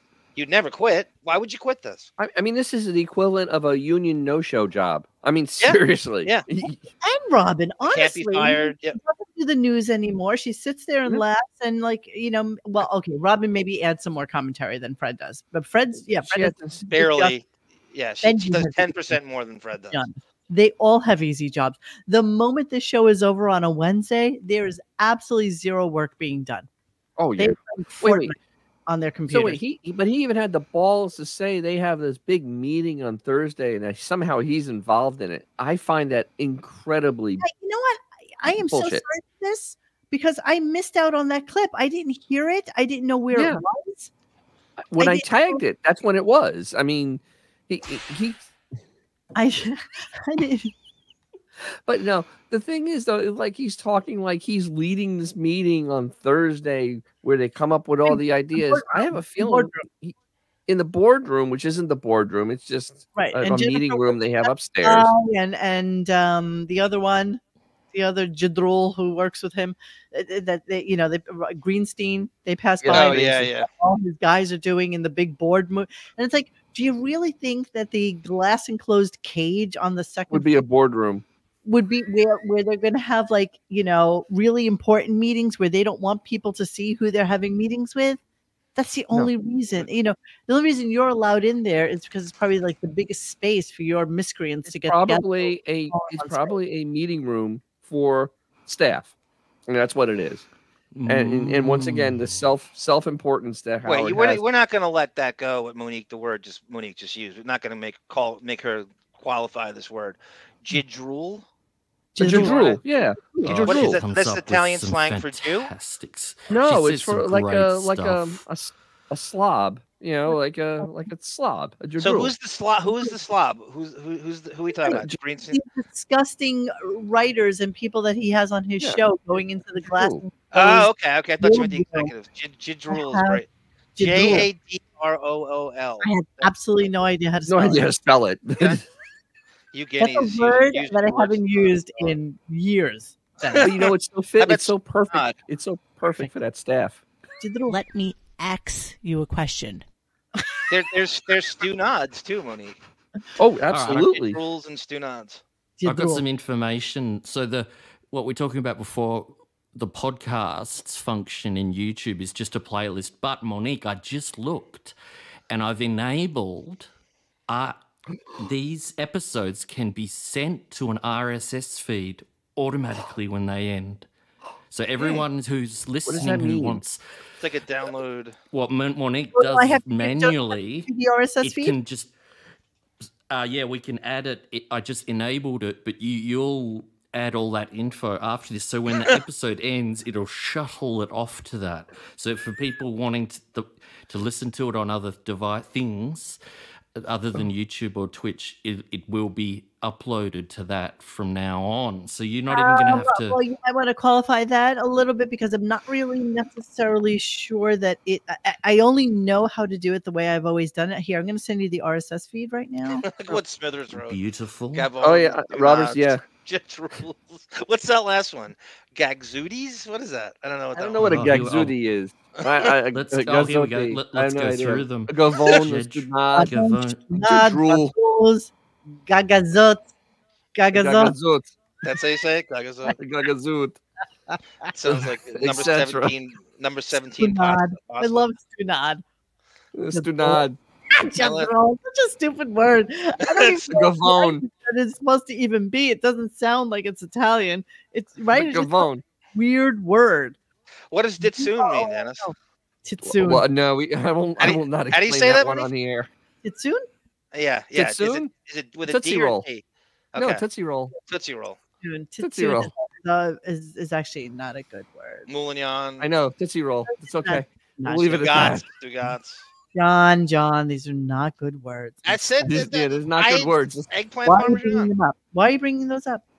Pat Cooper brought it up on his album title. That's what I'm quoting. Oh, blame Pat Cooper. Yes. Of course. All right, we're gonna go to our final clip. It has nothing to do with anything. It's the end of the show, but I have no reason to believe that he's not there on Monday based on what he says in this. So let's play it. Too many to mention right now. Carol of the Balls tomorrow, and Monday the Howard 100.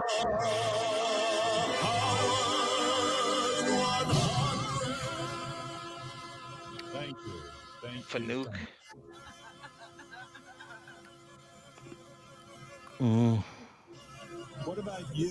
What about you? Are you someone who is interested in learning a new language? Maybe that's it. That's all you get. That's how it ended. The most insane ending ever. 45 years in broadcasting. And yeah. And you know what, though? The way he is, this sounds like something that would be a thing that would run all week just to kill time. The Howard 100. You know what I mean? Because you're not going to get too many. I think there's too many promotional things to it. I think that he's going to want to talk to people about it. I think that's going to be a whole day's worth of taped. It's going to be already horrible. done. It's Sunflower already Dragon done. says, sounds like even if Sirius pulls the episode, it may have already been sent to the RSS feed. Either way, if they pull an episode, we have it on StreamYard. So everything's already recorded here. So it goes into a StreamYard cloud where we can pull it down from the cloud, the StreamYard cloud, and convert it to just an audio as opposed to audio and visual, and then add it to the RSS feed. So yes, True, Jeremy, he works for the Braves. Who did? Daniel Mendelsohn, the opera guy, is doing clips of the show. He also works for the Atlanta Braves starting last year. He sings the national anthem often for them. I didn't know that. The guy's still doing clips of the show. He also works for the Atlanta Braves. Yeah, they probably pull him in every time they need some like stupid singing clip. You know the way they are. Oh, come on. I'm sure he's very well compensated on this show, wasting his talents with this piece of shit. He couldn't get a bigger waste. No. We're not laughing. We're not impressed. We're not How laughing. could you sing? He ruins it all. Cleaning out the computer. Okay. Yes, I see. September 26th is the last podcast available. Oh my God. And it's December 5th. Yeah. Oops. Oopsie. Oops a daisy. Well, to be fair, I was away for 2.5 weeks. So I did lose. I had updated everything up until the point I went away. And then I just kind of lost it after that. So I'm sorry. Using BFE. What do you want? So here's what I got. I got the Smigel Triumph stuff. And then from yesterday, which we did not play, which I love the whole saga of this, which was Jason Kaplan versus John Hine with Fast Food Nation. And I think these are like a really good fight. So I do have all 6 of those because I thought that was like a really interesting thing that we never got to yesterday, unfortunately, but here we are today. Yes, Kevin. Okay. Geez, Louise. Okay. So let's see what we got here. So Jason, so give us the setup for this, Johnny, please. Okay, there was a lot of chat yesterday in the mockery thread about John Hine, and he's such a huckster and a con man, and he gets these deals he doesn't deserve. And so this is, and the whole thing with McDonald's and the plain hamburgers, this is him stealing the idea for Fast Food Nation from his Sirius show and then selling it to some fucking, I think it was, God, what was it? Geez, I forget. They talk about the network in it, and he cuts Jason out, and this is what he does, akin to the jump the shark thing when he did, and so Jason gets pissed and does this. The first thing he does a story with Shuley on Howard 100 News, and these are Jason's real thoughts. But when he's in front of Hine, he kind of walks it back a little bit. But this is Jason in full blown back office radio Lexapro Jason. This is the height of Jason thinking that the Stern Show had become so neutered with AGT talk, and he's trying to bring some kind of controversy on his own. Okay.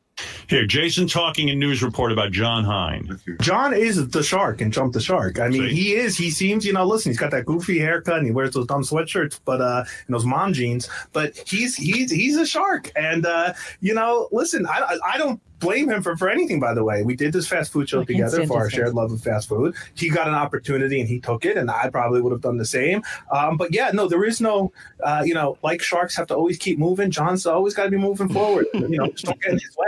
John's gotten very far in life, and you need to have a certain sense of ruthlessness and not caring, whatever you call it, cold. Discovery Channel has got a great host in John. The man, I mean, let's put aside the fact that he's a type 2 diabetic. The man knows his fast food. And, he doesn't actually eat toppings on his fast food, that no matter where he goes, whether it's a fast burger or it's in some place in Switzerland. It's going to be a plain patty on a plain bun, and that should be really useful information for anybody watching his show. So listen, he's up there with Paula Dean as far as I'm concerned. Two diabetics peddling horrible food for you. I got no complaints. Oh wow! Type 1 or type 2? Type 1. That's what I'm super passive aggressive, right? And ball busting and. Oh wow! Apparently that was edited down too. Apparently there's more to it than that. The news. You know what I loved about that clip? I was seeing those double Ds because Alicia G was there, and he was blocked by the double Ds on John Hine. course. I love that. Jason, when he fires up like that, it is a perfect dissertation. He'll do it to Zos Rapin. Just floor them. All that stuff, Bon, is right in this time period. This is when Artie's gone. The show got really shitty. All Howard's doing is shilling for AGT. And Jason is the only one bringing the controversy. Andrew Jenkins says Jason is almost the most like Howard amongst his employees because he has that negative energy that is boundless. Yeah, so true. So, but he gives it to John. I'm all here for it because I love John Hine feeling like shit about something. Here we go. John Hine will be making the transition from TV What happened? Oof. I don't know. Her voice made everything stop. Annoying Lisa. Ugh. Stop the world. Okay, now it's going to come up loud, and you know it's going to be. John Hine will soon be making the transition from TV expert to TV host. Yeah, now I heard on Howard 100 News that John Hine got a job. He has a TV show talking about fast food. Right, it's called Fast Food Mania on Discovery Network. Okay. Okay. And Jason's upset because he does the fast food show with John. And John's not taking him? Well, apparently word is that John was very good at letting Jason know everything after the fact. This is a quote from Jason. Let me know after the fact there were open auditions. He let me know after the fact he signed a deal. John is the shark in Jump the Shark. Oh. Wow. So wait, was this a show that John created? No. No, he auditioned for it. It was a show that was his agent told him about. Right. It was a show that was out there, and they did an open casting call. John didn't pitch it to them. They were doing the show, and John auditioned to be the host. So John went out for it, even though Jason and he were originally, I think, going to go for it, right? Like it's Jason's idea. All of it is Jason's. It's almost like Geek Time. Do you guys remember when they did Geek Time and John Hine couldn't handle that he wasn't so he spun it off into something called John Hine's TV show, even though they were already doing Geek Time was the same show. They were talking about TV. There was nothing different about it. Yeah, because he couldn't handle that he couldn't get more. Yeah, it was Ralph did Geek. Ralph did. He was a co-host, but Hine was also a co-host. He couldn't handle it. But Ralph was really the one that was kind of directing that show. Yeah, I mean, Hine was just there, but Ralph, because that's all Ralph's. All those was Ralph's interest, like the comic books and all the comic shows and stuff like that. That was really Ralph. They fused in just regular TV too, Dennis. It wasn't just comic stuff. It was anything you like on TV. It was so Hine couldn't handle it, and he did his own thing, and then kind of bit off that. Right. What are you thinking? Why is he a shark and jumped the shark? No, there. Oh, what's going on with your clips today? These are the same ones I was having trouble with yesterday, just so you know. And I don't know why. I don't know why. What are you thinking? Why is he a shark and jumped the shark? No, there. He's Come clean. Let me hear what you got on your mind. I'd like to think that if I got the call to an open casting call, go ahead, for the fast food show. Well, why would he want to compete with you? Oh, okay. Well, there you go. No, I mean that's all. You mean you should have been down there because he was going to a casting call? No, but that's like Robin saying to me, "Well, gee, when you got the call for America's Got Talent, you should have called me." Or something like that. Something crazy like that. I'm not mad at John. You think John should be sharing that with you? John doesn't have to do anything he doesn't want to do. You're saying you would have told John if you had a line on an open casting for a fast food show in particular. I think John would have been my first call, but let me ask you something. I can't. They were only looking for one host. Why? Listen, I don't think John did want me to get the job and not him. I think John wanted to go audition by himself, and that's what he did. So you're feeling jealous. Absolutely. Yeah. Justifiably so. Yes. Great stuff. I'm gonna refresh this before. The thing is, though, could Case and Chaplin really translate to TV? Could Hine? And John Hine? Who's tuning in to watch him? Does he? Yeah, no one is. He's You're got right. a great agent. John Hine is a great agent, and it's out of the Buffalo organization that gets him shit. They don't. I mean, other than the subject matter, which is the same, they really don't. And you know, this was a cold audition. I beat out a lot of other people for it. I'm really proud of it. I'm looking forward to doing the show. He's the personality of string as much as Jason does, and I don't put a lot of stuff on it like Jason does. I fully admit that. But you eat fast food. I eat it all the time, and that John has diabetes, so therefore you have a problem with that too. No, I never said I heard you said he's hiding like that I woman never who has said diabetes. I never said that.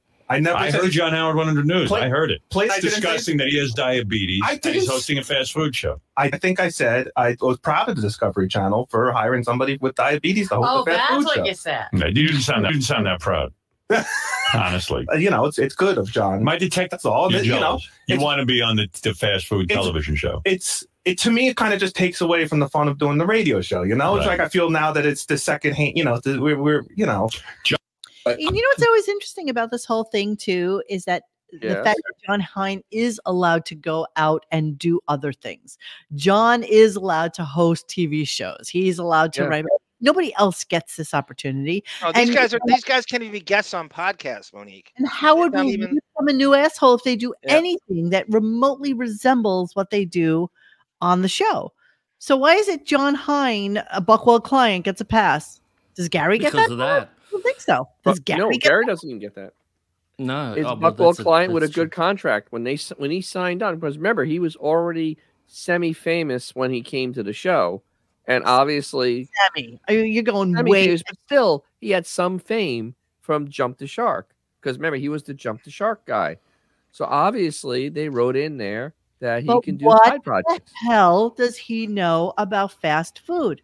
What? How to order? Nothing. He just wants to be on. He just wants to be on. He just wants attention. Yeah, he just want to be on TV. Broadcast. Jason, whatever it is, I'll do it. I want broadcast. That allowed him to be on MLB station. What does he know? Who the fuck is John Hein to know anything about anything? He's the worst. He's the worst. When I look he's at non-threatening, he can speak he is somewhat clearly, and he has the personality of string. Oh yeah, they don't. That's what goes on the Major League Baseball Network. Monotone voice, absolutely no inflection whatsoever. Rarely smiles.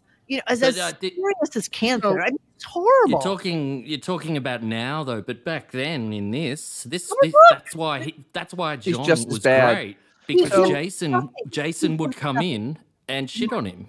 That's why John was. He was elevated on the show. Let's not lose sight of the fact that he was elevated on the show because he doesn't have a personality, because he's so banal and insipid. He is no threat to Howard. Howard doesn't feel any threat because he has no personality. That's what you do. Well, what does that do for everybody else on the show, though? They all have no personality. He doesn't, because that's why he killed Back Office Radio, because they did have a personality. It was better than his show.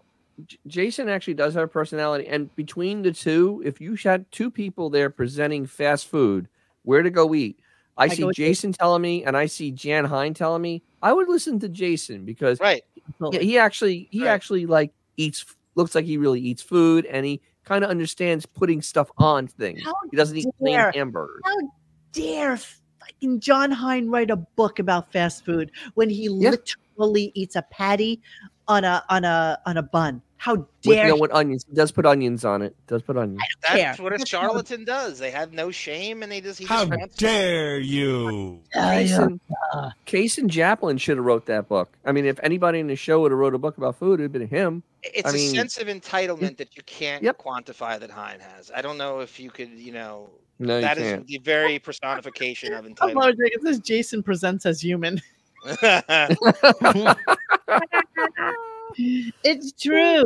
But yes, the toppings and the sauces are what makes fast food fast food. Yes. So how do you have a right to talk? I hope that book. And initially, when he got hired, Monique, he presented himself as, well, I don't really need this show. I have this Jump the Shark money. So he goes in there saying like he doesn't need the show. And I'm sure he set up some deal where he got the host stuff, where he couldn't push him around like the other people. Because John is one of the few people that hasn't been there since he's 17 years old. And is able to come in like an Artie or anybody else who's like kind of new to the show and be able to negotiate a contract. That's exactly correct. To Jason, who's been there since he was an intern. They were all. They've all. You know how a stand-up comedian, Monique, hires someone who is much less funnier than them, and that's what Howard does with Hein.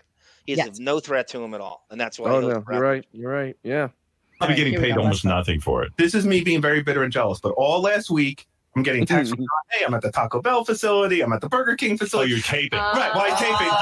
While other people, because the story just broke that John's getting the show, or all day it's like someone died. Hey, I'm sorry you're not part of that show. What happened? What did John screw you? Did you screw John? You know? And I'm dealing with a whole bunch of crap I didn't. Oh, how many fast food shows were there before John and I started doing a fast food show? That's true. You think they were inspired by you guys? I've never heard of a fast food show focused on fast food. Do you think they got our radio network? I think that fast food show led to us doing a feature on America Online. That hey, these guys are talking about fast food, and then at least who else was doing it before us? John, what do you think? I think there's some truth to that. They told me that they had this show in development for a couple of years. Right. They were definitely aware of liar. They heard us on it. Right. But I found that out way down the road in the audience. Sure you did. Sure Wow. Wow. What a liar. Yeah, he did. I think it was Linda Aries in the chat before. He did the same thing to Ralph from Geek Time, right? He was starting to steal guests from Ralph off Geek Time, and they had a huge. Someday we'll go down and revisit that. And they had a huge blowout. Ralph went crazy on him. Hold on, I'm gonna play this clip. Give me a second. Just give me one. Can't be true. There is no planet blah. Blah blah blah. I'm John Hine. And I'm Jason Kaplan. And you've got the greatest fast food ever.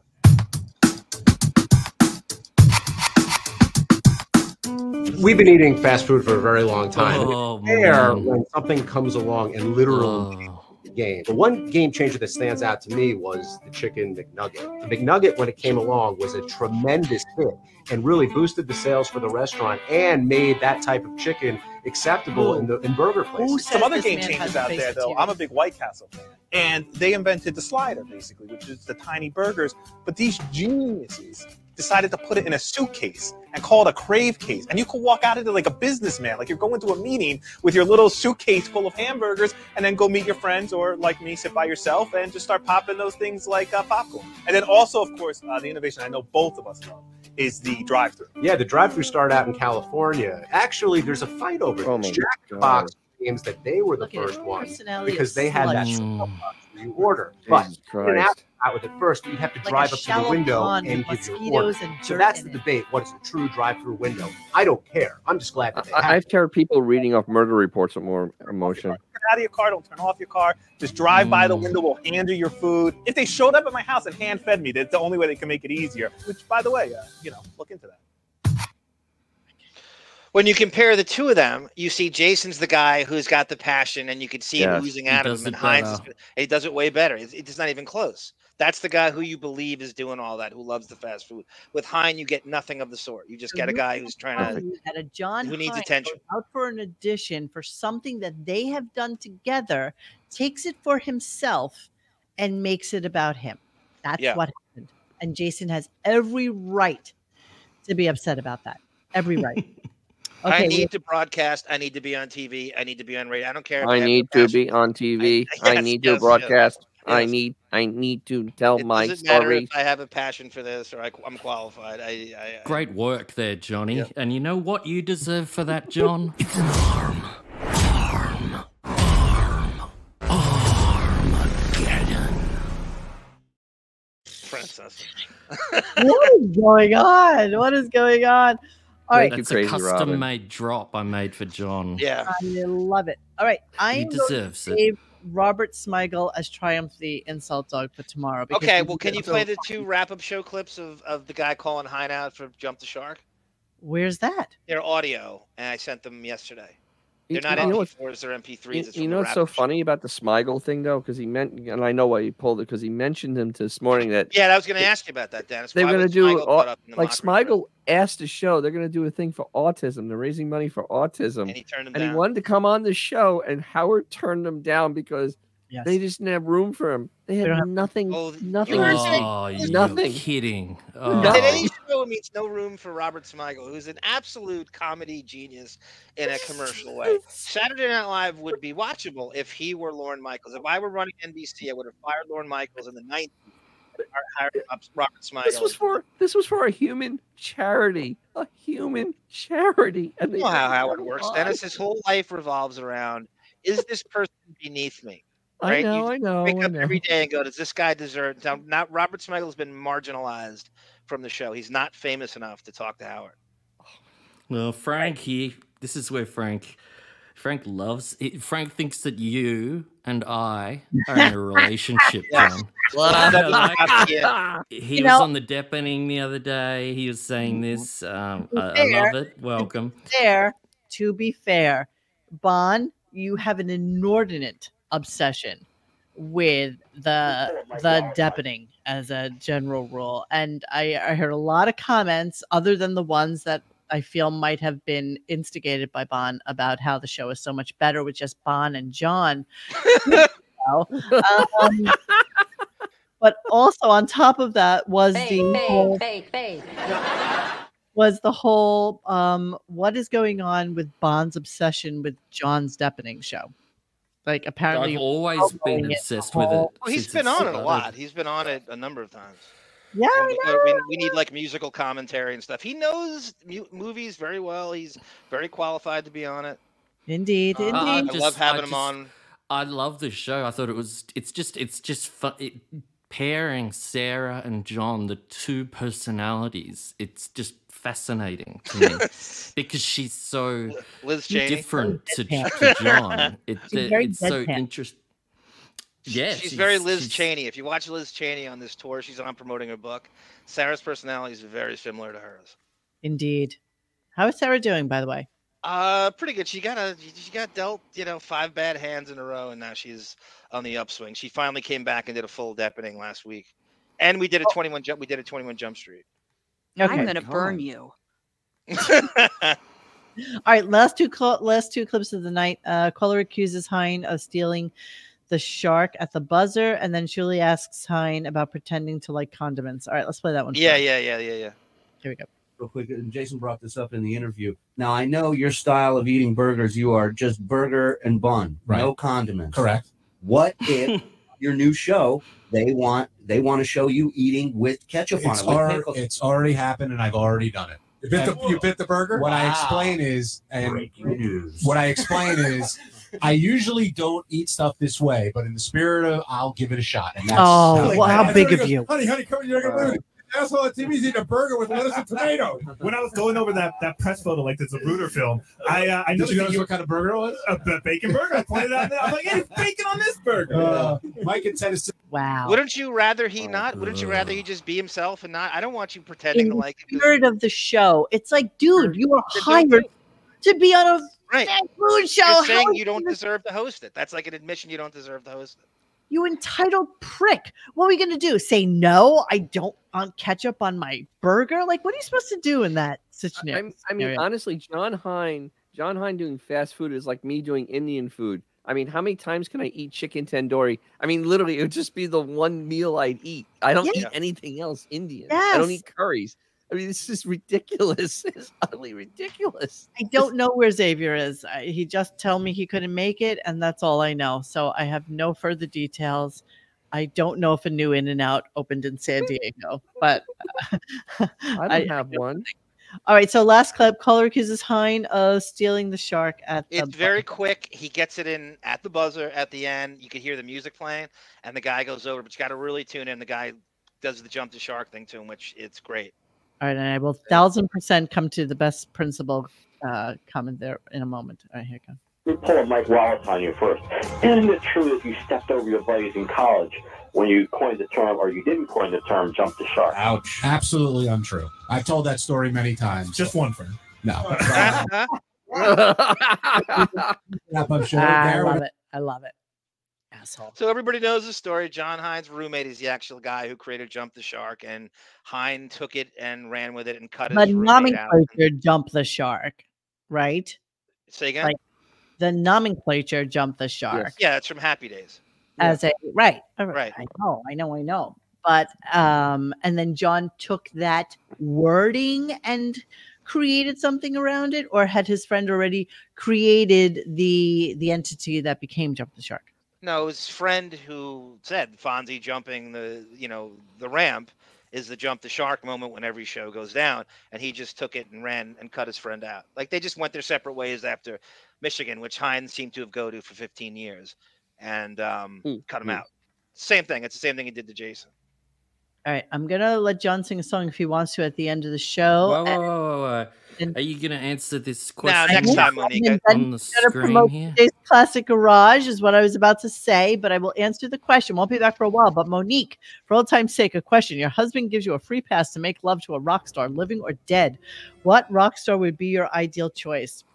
I couldn't even tell you one. Honestly, I don't find most rock stars to be particularly attractive. I would say, would I bang Dave Gahan from Depeche Mode back in like 1995? Absolutely. But yeah, just as a general rule, I don't really find them particularly attractive. Or what do I hear in the background? It's like they want you to give. They want an answer, Game Monique. show Think. music. Make something up. Throw some people at me. I don't know. Guy from the lead singer from NXS. Lead singer from NXS. Maybe from the Doors. Morrison. I think they want people alive. I think isn't that right, chat? Alive or dead? Living or dead. What about Cobain as a woman? Was Cobain attractive to you, Monique? No, not at all. What Not about at all. Jeff Buckley then? I mean, I think every woman I've ever met never had a problem with Jeff Buckley. Oh, I have to see what he looks like. Apparently, he was gorgeous. That's what they. How about always that lead said. singer of Soundgarden? Oh, okay. Thank you so much. Cornell. Chris Cornell for the win. Absolutely. I knew. No. All right. Okay, I see Jeff Buckley. I see you. I don't think I would have normally picked. I'd say Jeff Buckley was better looking than Chris Cornell. I'd say Jeff Buckley was apparently. He was godlike, an incredible musician. Oh my God, so sad that he died. Okay, Jeff Buckley, gun to head, Chris Cornell. Hold on. Chris Cornell was more dirty, the dirty hair. He always had the.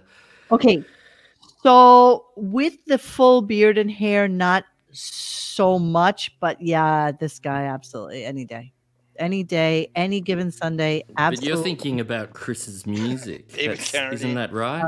Absolutely. Yes, please. Absolutely. Right. Absolutely. Fair enough. We have a winner. Ta-da! It's Cornell. Here we go. All right. What are Jeff we doing? Healy and I have the same contact lens prescription, Monique.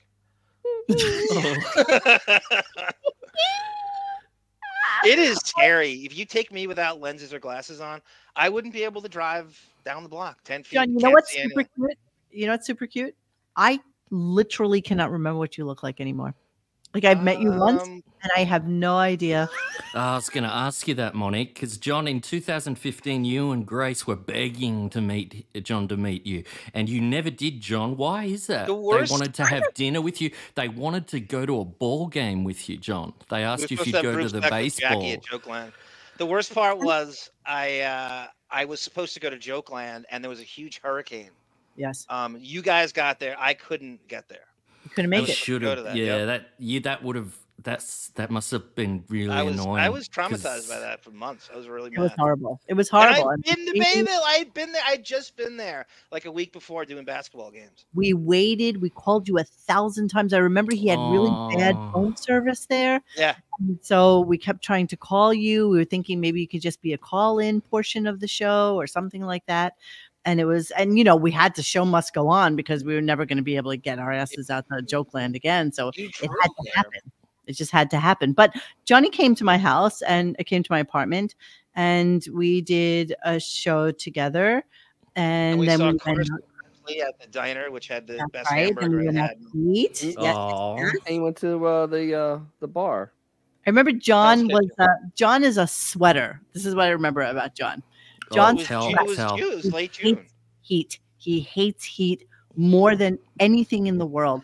And I remember when he came up to my apartment, I pumped the AC or lowered it down to like 65 so that he would be comfortable. Oh, I love that. Hey, I missed you, John. Don't make my sphincter. That was Nicole Wallace. Oh, Jesus Christ. All right. So what's going on tomorrow? What's the plan for tomorrow? So we got balls on ice, right? We got that's it. It's balls to the chin. You know, that's literally what we have. What's that's the deal with coming show. into the city? Here's my if he does a show next week and he's going to go out on whatever star. Here's my guesses. Ready? Eddie Murphy, Robert De Niro, Cher, Jason Momoa. Those are my 4 guesses. Nah. These are all people that he hasn't had on, that he'd make a really big deal, that he would pre-record. Those are my 4 guesses. De Niro, I'll guess. I don't think Momoa is going to be doing any press for this horrible movie. I think he's trying to run away from it and start his career over again. I just saw my first ad for it, as a matter of fact, when I was upstairs. It's bad. It must be that, though, because the others don't have movies coming out, do they? That's the only reason anyone's going to go in. Does anybody have a book? Does anybody have a movie? Does anybody have something else that's coming down the pike? He's been talking a lot about Denzel. He's been talking a lot about a good one, too. Yep. I think he would love a De Niro Pacino 1-2 punch. He would love that, but he would want to do them individually. I like the Cher thing. I really still like that. I know Eddie Murphy was on Kimmel the other night. Yeah, but Eddie Murphy has good personality. Eddie is a horrible interview. He honestly is. Oh, I know. Well, he'd fit right in then. He'd fit right in on this horrible show. Yeah, we'd be like pulling teeth. I can't even imagine that would happen. I'm sure he would love to get somebody like what's his name? Who just came back from being comatose and could hardly walk? Jamie Foxx. He would love a Jamie Foxx. I love that for him. I told you I think he's going to have like Jelly Roll in soon. He did mention he was going to have Train or something ridiculous, or Maroon 5 in soon, or something like this. He might end off the year with a musical clip, but he might just end off the year just by having a pre-recorded 100 countdown. I think next week is probably going to be the last week. Absolutely. Either way, we're not going any further than next Wednesday. Yeah. All right. So we're going to leave you now. And thank you, Bon, so much for sitting in with us tonight. We appreciate you and love that you drop clips. So what's going on with DJ's Classic Garage? What's happening there? I just dropped the other day a video on my actual first car. Actually, it's the only Mopar I've ever owned. I still own it. My 72 Charger SE with a power sunroof. So that's what I did a whole walk around on that car. I'm actually working on a DIY for doing rear brakes on a truck, some other little maintenance stuff, and I'm probably soon will have a thing on the history of power sunroofs in American cars. It's actually quite fascinating. Dennis, take off your pistols and get in bed. The history of sunroofs in cars actually was only started in the mid 60s, and so they really weren't a thing before that. Let them come to the channel and see it. So DJ exactly. So that's just a tickle your ass with a feather. Tickle everyone's tits. All right. So thank you again. Thank you, Bon. Thank you, Johnny. Thank you, everybody, for being here with us, and we will see you anon. Hey guys, thanks for hanging with us tonight. Please join us for any further discussion at radiogunk.com in the forum section. Follow us on Instagram and Twitter at Radio Gunk. And don't forget to like this and subscribe to us and hit that little bell so you know when we're doing a new show. Thanks.